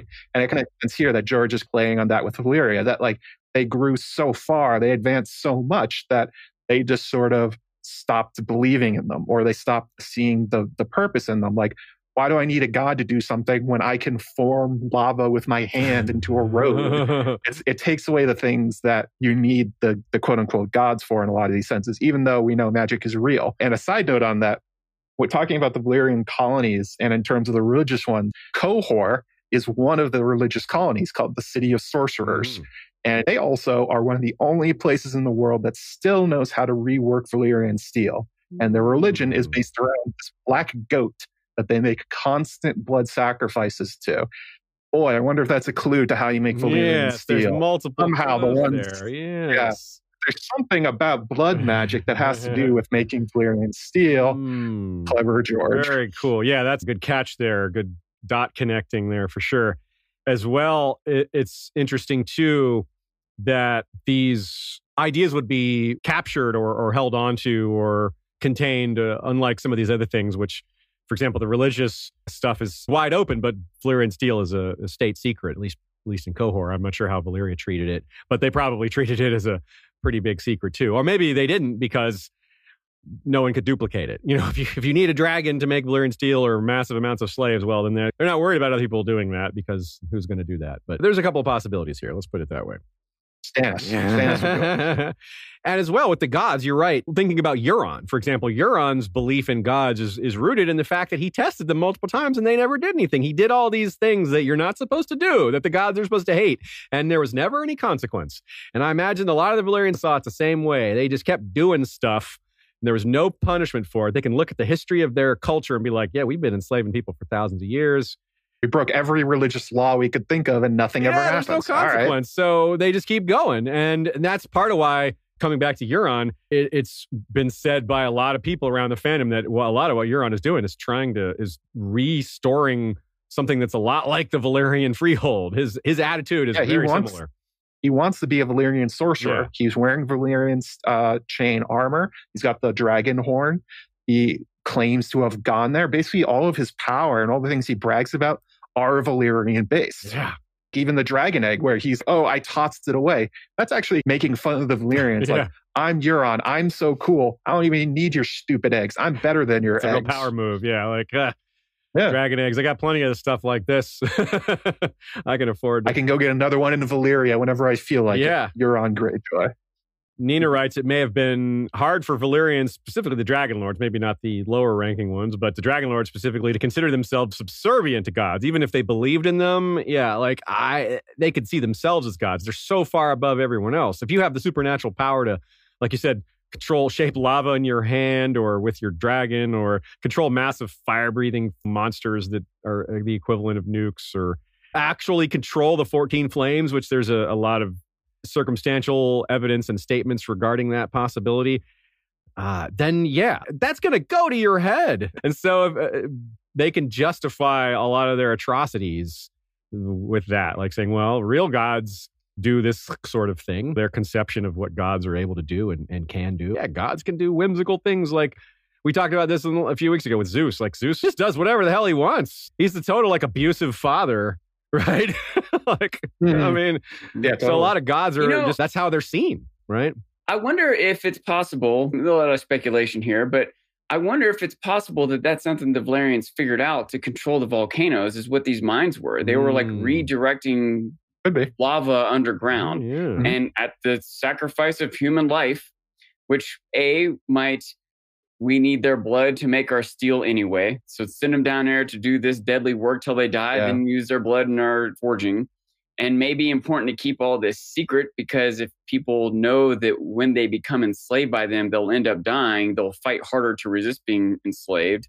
And they might even justify some of what they're doing. Look, we're saving the world by stopping these volcanoes from going off. So, we're not going to stop. And I could see all sorts of angle. They would feel godlike, controlling the powers of the earth by doing this, and etc. Right on. I could totally imagine like a Valyrian freeholder, one of the, like an Archon, are saying, sure, we could stop slaving, but what would the world be like without the light of Valyria? It would fall into nothing. We have to keep this going. We're the best ones in the world. We're civilization. Yeah, they could really definitely talk themselves into that. Yeah. And it would only take a few voices like that to bring kind of people on the fence who hadn't really thought about that. They'd be like, I like this. Even someone the alternative would be worse.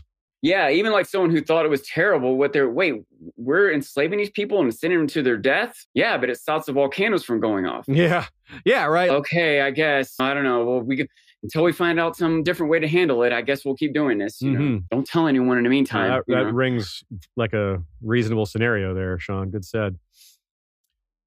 Okay, let's talk about the look, the Valyrian look. It's certainly one of the things that's a little unusual about them that stands out. Hey, she's got the look. He's got it too. Sean, how about you read this quote? The great beauty of the Valyrians, with their hair of palest silver or gold and eyes in shades of purple not found amongst any other peoples of the world, is well known and often held up as proof that the Valyrians are not entirely of the same blood as other men. Yet there are maesters who point out that by careful breeding of animals, one can achieve a desirable result, and that populations in isolation can often show quite remarkable variations from what might be regarded as common. This may be a likelier answer to the mystery of the Valyrian origins, although it does not explain the affinity with dragons that those with the blood of the Valyria clearly have. A couple of things are going on here. One, there's a bit of an in-joke here about inbreeding, right? About the maesters like, inbreeding animals, maybe they aren't so great after all. Maybe this is just the same thing as when you have a small isolated population of, I don't know. Well, let's look at the case of these lemurs, this species of lemur. Let's jump to that quote. I love these dudes. I love lemurs in general. These sound great. A species of lemur, a creature known from the Summer Isles and Sithorios, but otherwise rarely seen farther north. These lemurs are said to have silver white fur and purple eyes and are sometimes called little Valyrians.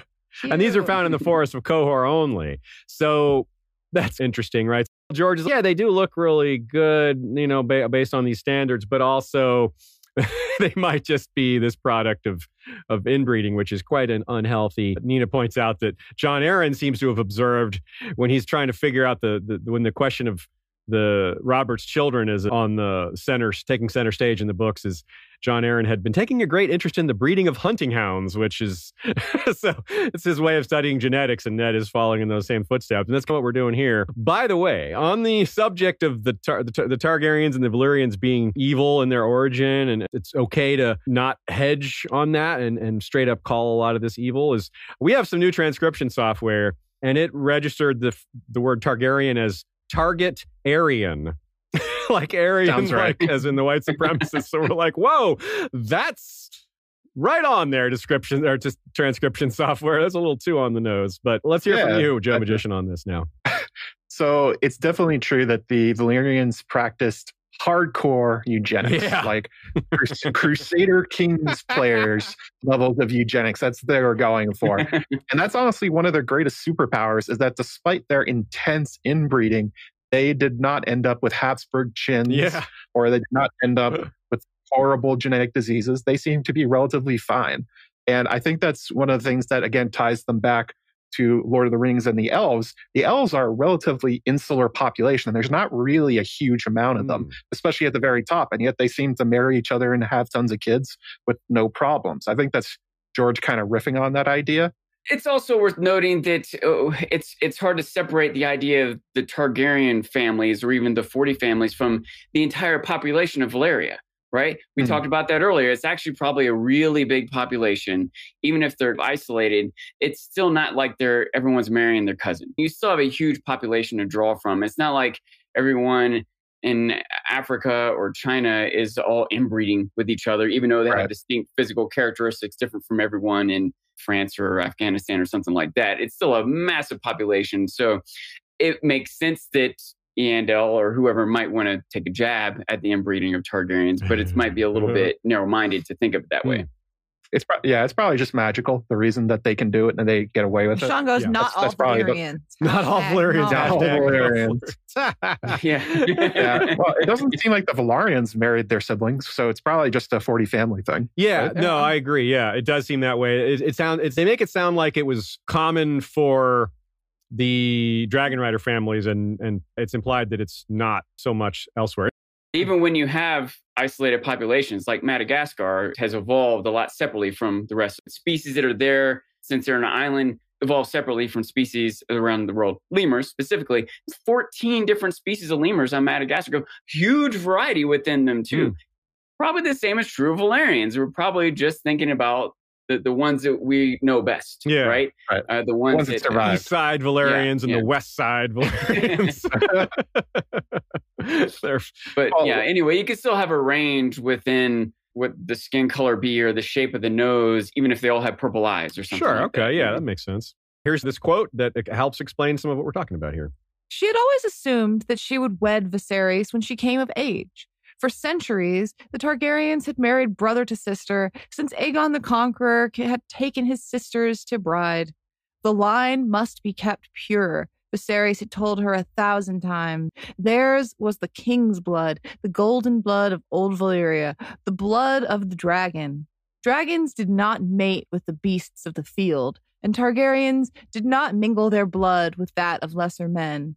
Yet now, Viserys schemed to sell her to a stranger, a barbarian. Notice that Viserys doesn't teach her why. It's just like, this is what we do. He makes it a point of superiority, whereas in the past it was a point of power. It was to maintain their holdover dragon bonding. At least that seems to be the case. That's a theory. Yeah, it's a theory. There's some pretty good supporting evidence for it, but it isn't certainly nowhere close to 100%.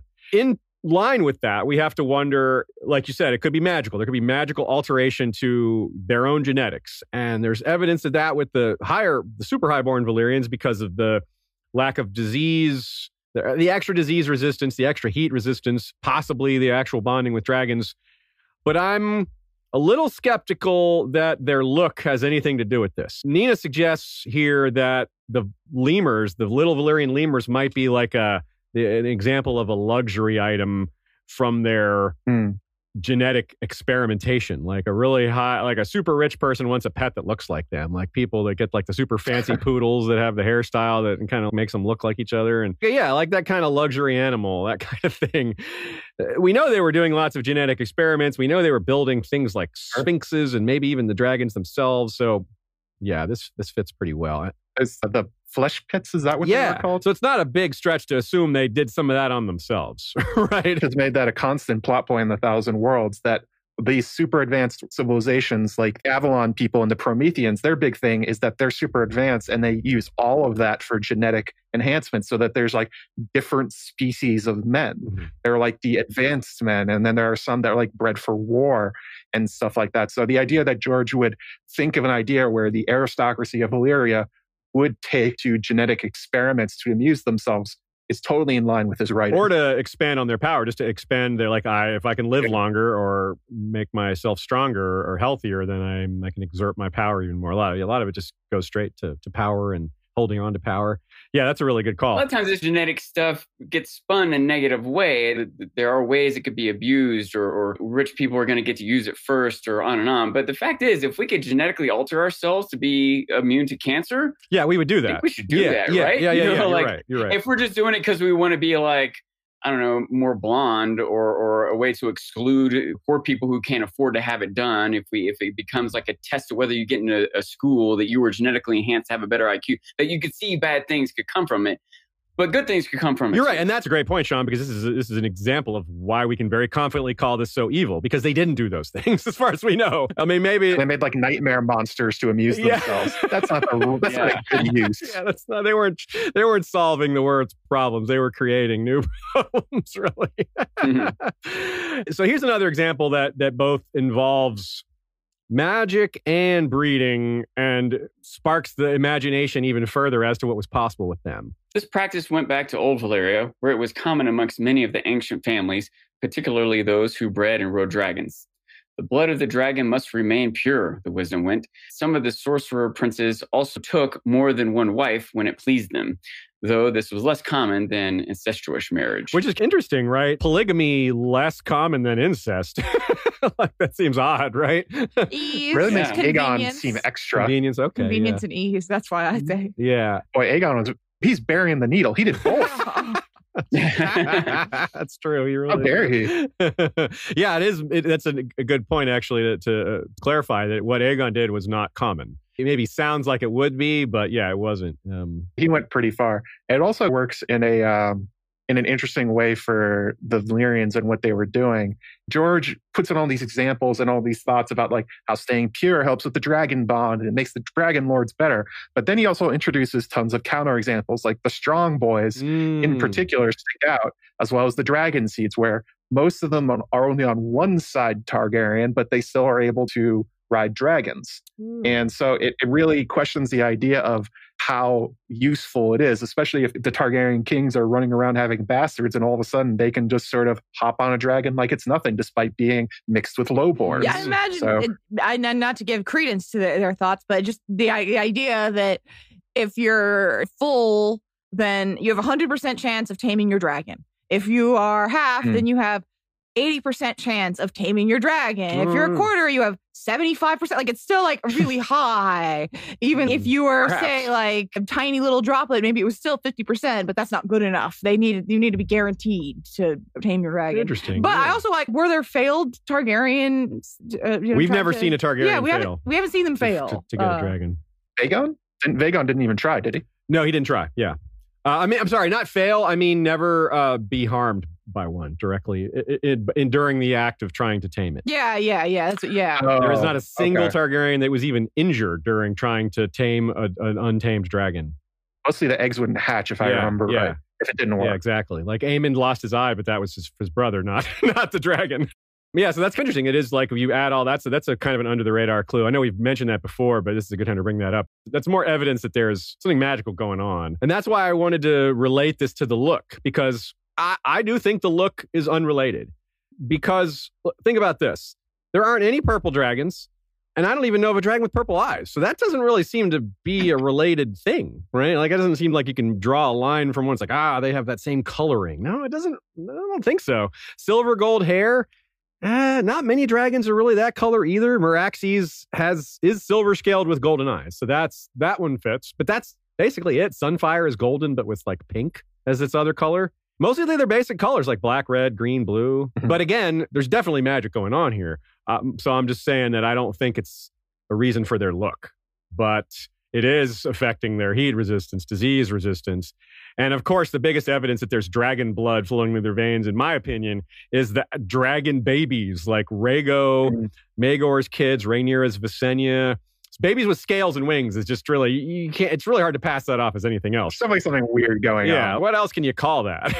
Like, it's just too on the nose. Scale, wings. It's a very strange birth defect. Yeah. If the silver hair gives you dragons, where's my dragon? Yeah, I'm waiting for it, guys. Now y'all can see, those of you watching on YouTube, or if you know what Joe Magician looks like, this is part of why we invited him. He is the most Valyrian looking that we can find. And also, I mean, like, again, the Strongs, not only are they half, well, obviously they're half Breakbones, so they're half strong, half Targaryen. None of them look Targaryen. They all look like Breakbones. So clearly, you don't have to look Targaryen to ride one. If it's genetic, it has nothing to do with the appearance. That's true. That's a very good point. I like that. That's a great take. Logical thinking. Yeah. Wow, got it.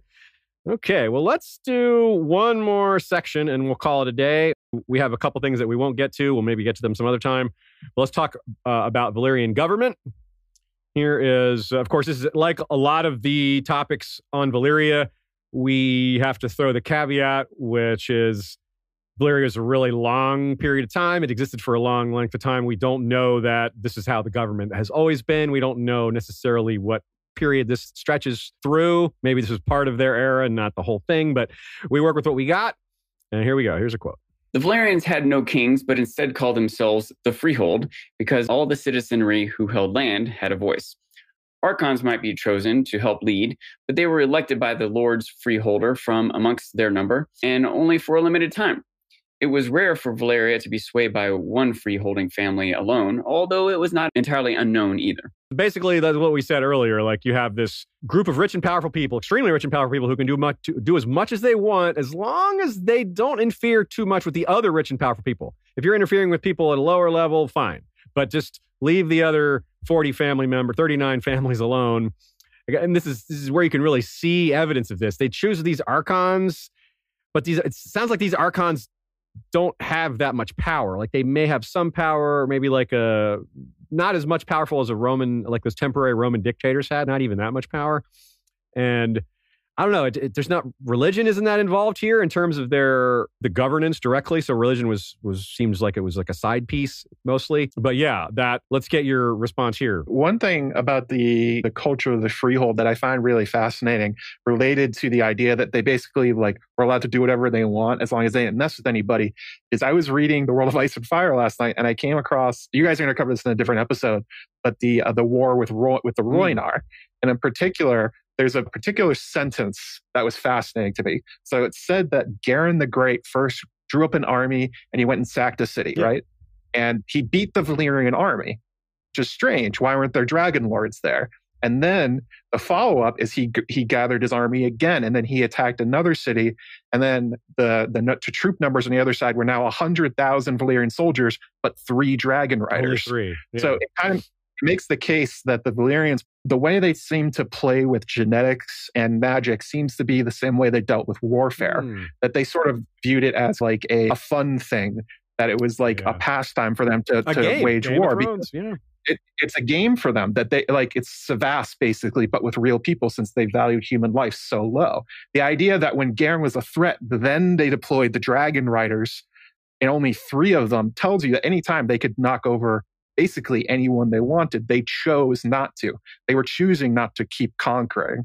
They enjoyed having wars to fight, and they enjoyed watching the soldiers fight each other in a very, very like video game kind of way. And I think that's fascinating when you think about the Valyrians and how they related to the rest of the world, because I was thinking about their conquests and how the 40 families worked. Why didn't they conquer more? Why did they stop where they did?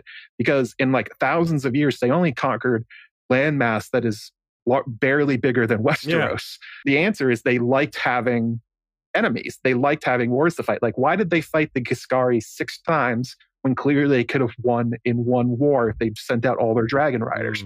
They didn't want to. They enjoyed it. Yeah.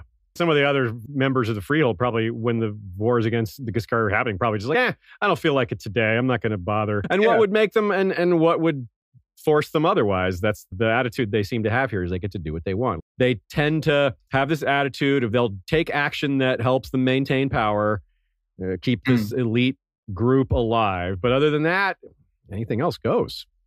And it's also probably tons of infighting, like nonstop fighting between the Dragon Lords. But one of the reasons that the Faceless Men are so rich is because they kept taking contracts to kill Dragon Lords. They were constantly being paid to kill each other. So that just tells you that I did an episode last week, I think, about the Blackwoods. And I was talking about the Blackwoods and the Brackens. And in particular, that the one time they teamed up under Benedict Justman, they conquered all the Riverlands in one go. And it probably is the same thing with Valyria, that all the Forey families are in such deep conflicts with each other over the long term that they just basically couldn't get their act together at a certain point. Three houses would go to conquer Qohor, and the other 37 would sit on their heels and say, yeah, whatever, I don't care what you're doing. Or they would block each other. That had to be like the chess of like where to deploy the dragons and how they were fighting for the different parts of Essos, that kind of thing. Yeah. I gotta throw out some possible counters to your thoughts there, Joe. That maybe they just weren't ambitious, right? Cool. The children seemed to have a lot of power, but didn't go taking over everything. For example, maybe even if they were too split, like you said, that maybe the infighting kept them from organizing an assault on another. Or they wouldn't want, or even a defense, right? They don't want to see this other house gain powers. Like, if we do attack here, House Johnson's going to be really powerful now, and they're our enemy. Yeah, that's a reasonable guess at a Valyrian name, I think. Johnson, sounds like it. Yeah, Johnson, totally. And it also could easily just be 3 or 4 central Dragon Rider families who, like you said, maybe enjoy playing at war, who keep the others at bay from completely conquering everyone. Or I can just see a myriad of reasons it might evolve over time, and not simply all Valyrians want to use humans as pawns in their games of war. It might not be that. So. Yeah, I think there's a little of both. Definitely factions. Yeah, a little for sure. I mean, a good example of what you're saying, Sean, is that Aegon the Conqueror conquered Westeros, but the Targaryens were on Dragonstone for 100 years before that without them doing that. Yeah. I mean, part of that is the circumstances. They didn't have nearly the power they had before. But the other thing is, I think things aligned for Aegon. Like, he had Balerion. Like, that by itself is a huge difference. But in the same vein, they had 3 dragons and they knocked over Westeros in less than a year. Yeah. The 40 families had hundreds of dragons, and they sort of stopped at a certain point. So, right. And they might have been more concerned with holding back the volcanoes. We don't have time to go waging and conquering. We're trying to save the world by keeping these volcanoes. And I wonder how many times they might have conquered something and be like, this is not worth holding.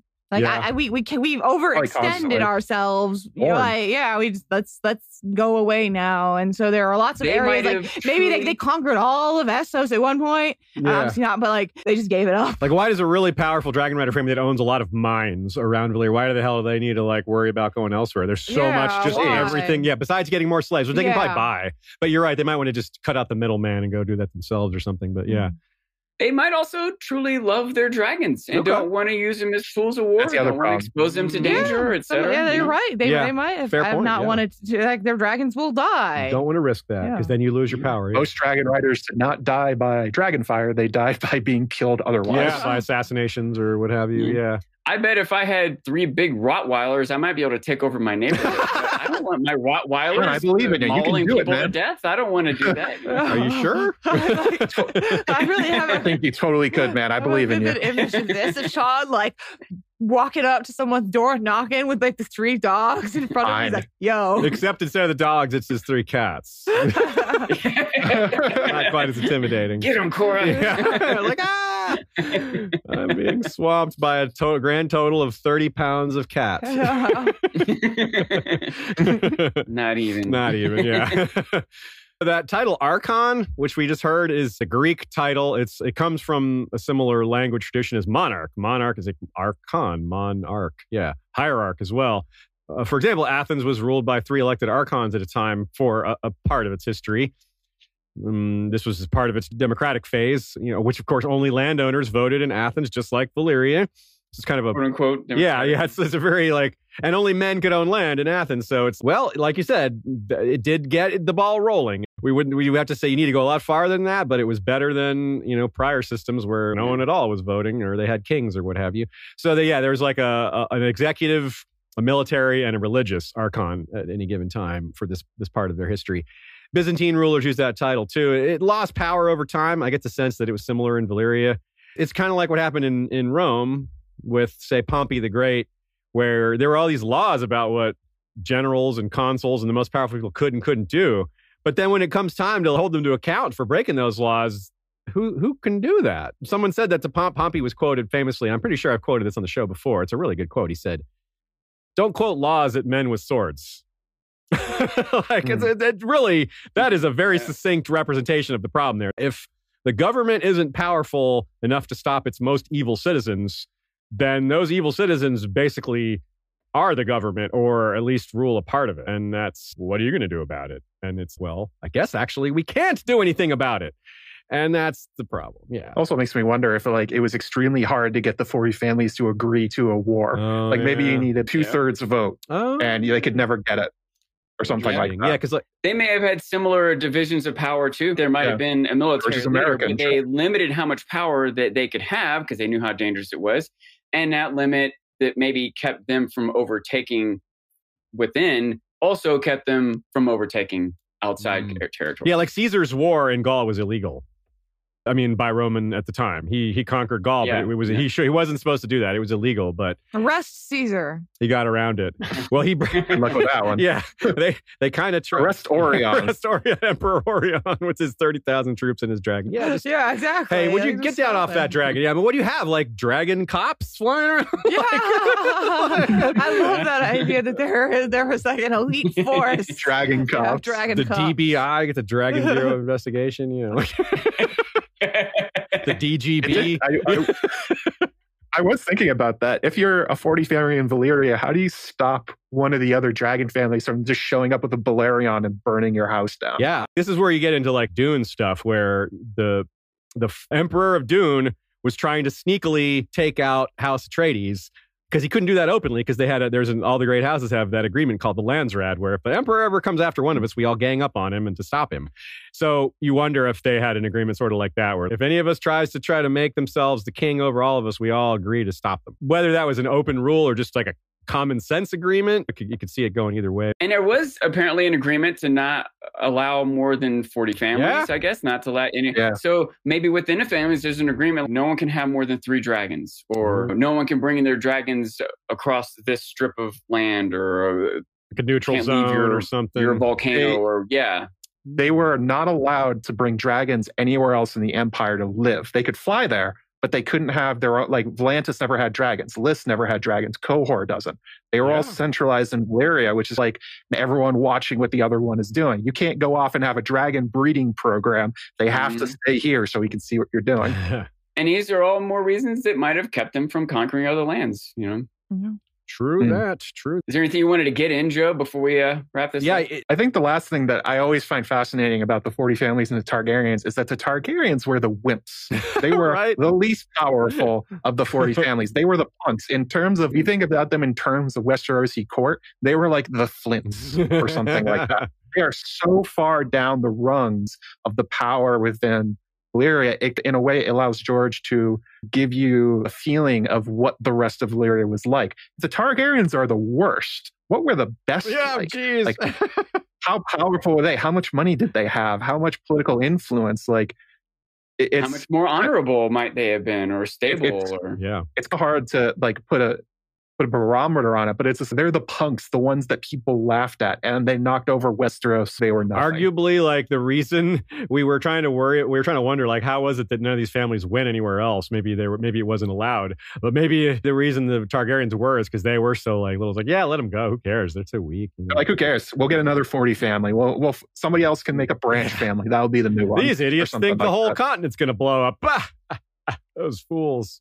Who's laughing? Hubris. Now? Yeah, I think the best term for Valyria is hubris. Empire of hubris. The free hubris. Mm-hmm. Guilty Undertaker says the elf and Numenorian parallels are the most obvious, but is there also a parallel between the Valyrians and the dwarves of Moria who delved too deep and released things like the Balrog? And I was like, hey, that's a pretty good parallel there. What do you think of that?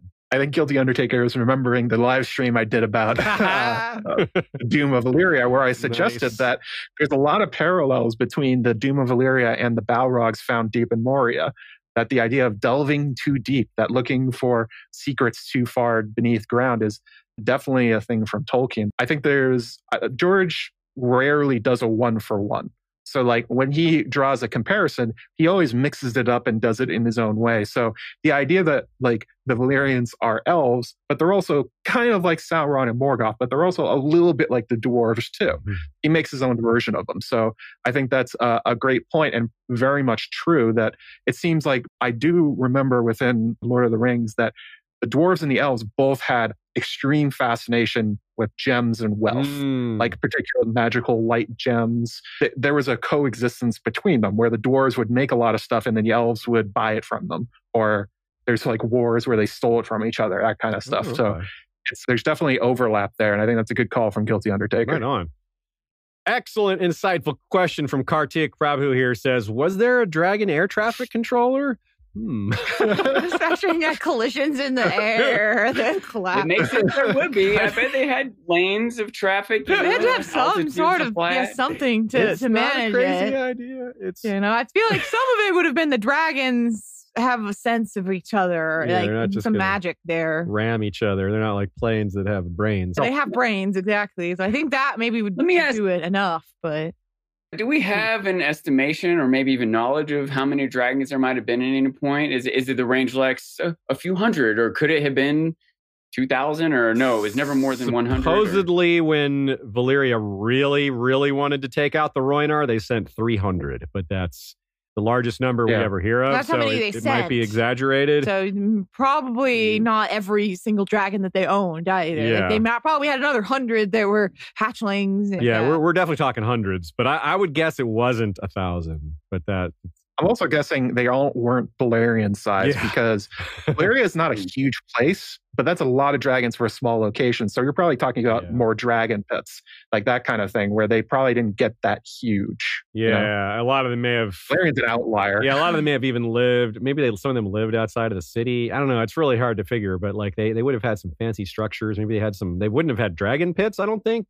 But maybe they had some. They went in shift. Maybe you had 10 dragons, but you had room for 5 dragons. Yeah. There was always 5 in the air at any. There's like helipads, like it's like parking in Manhattan. Like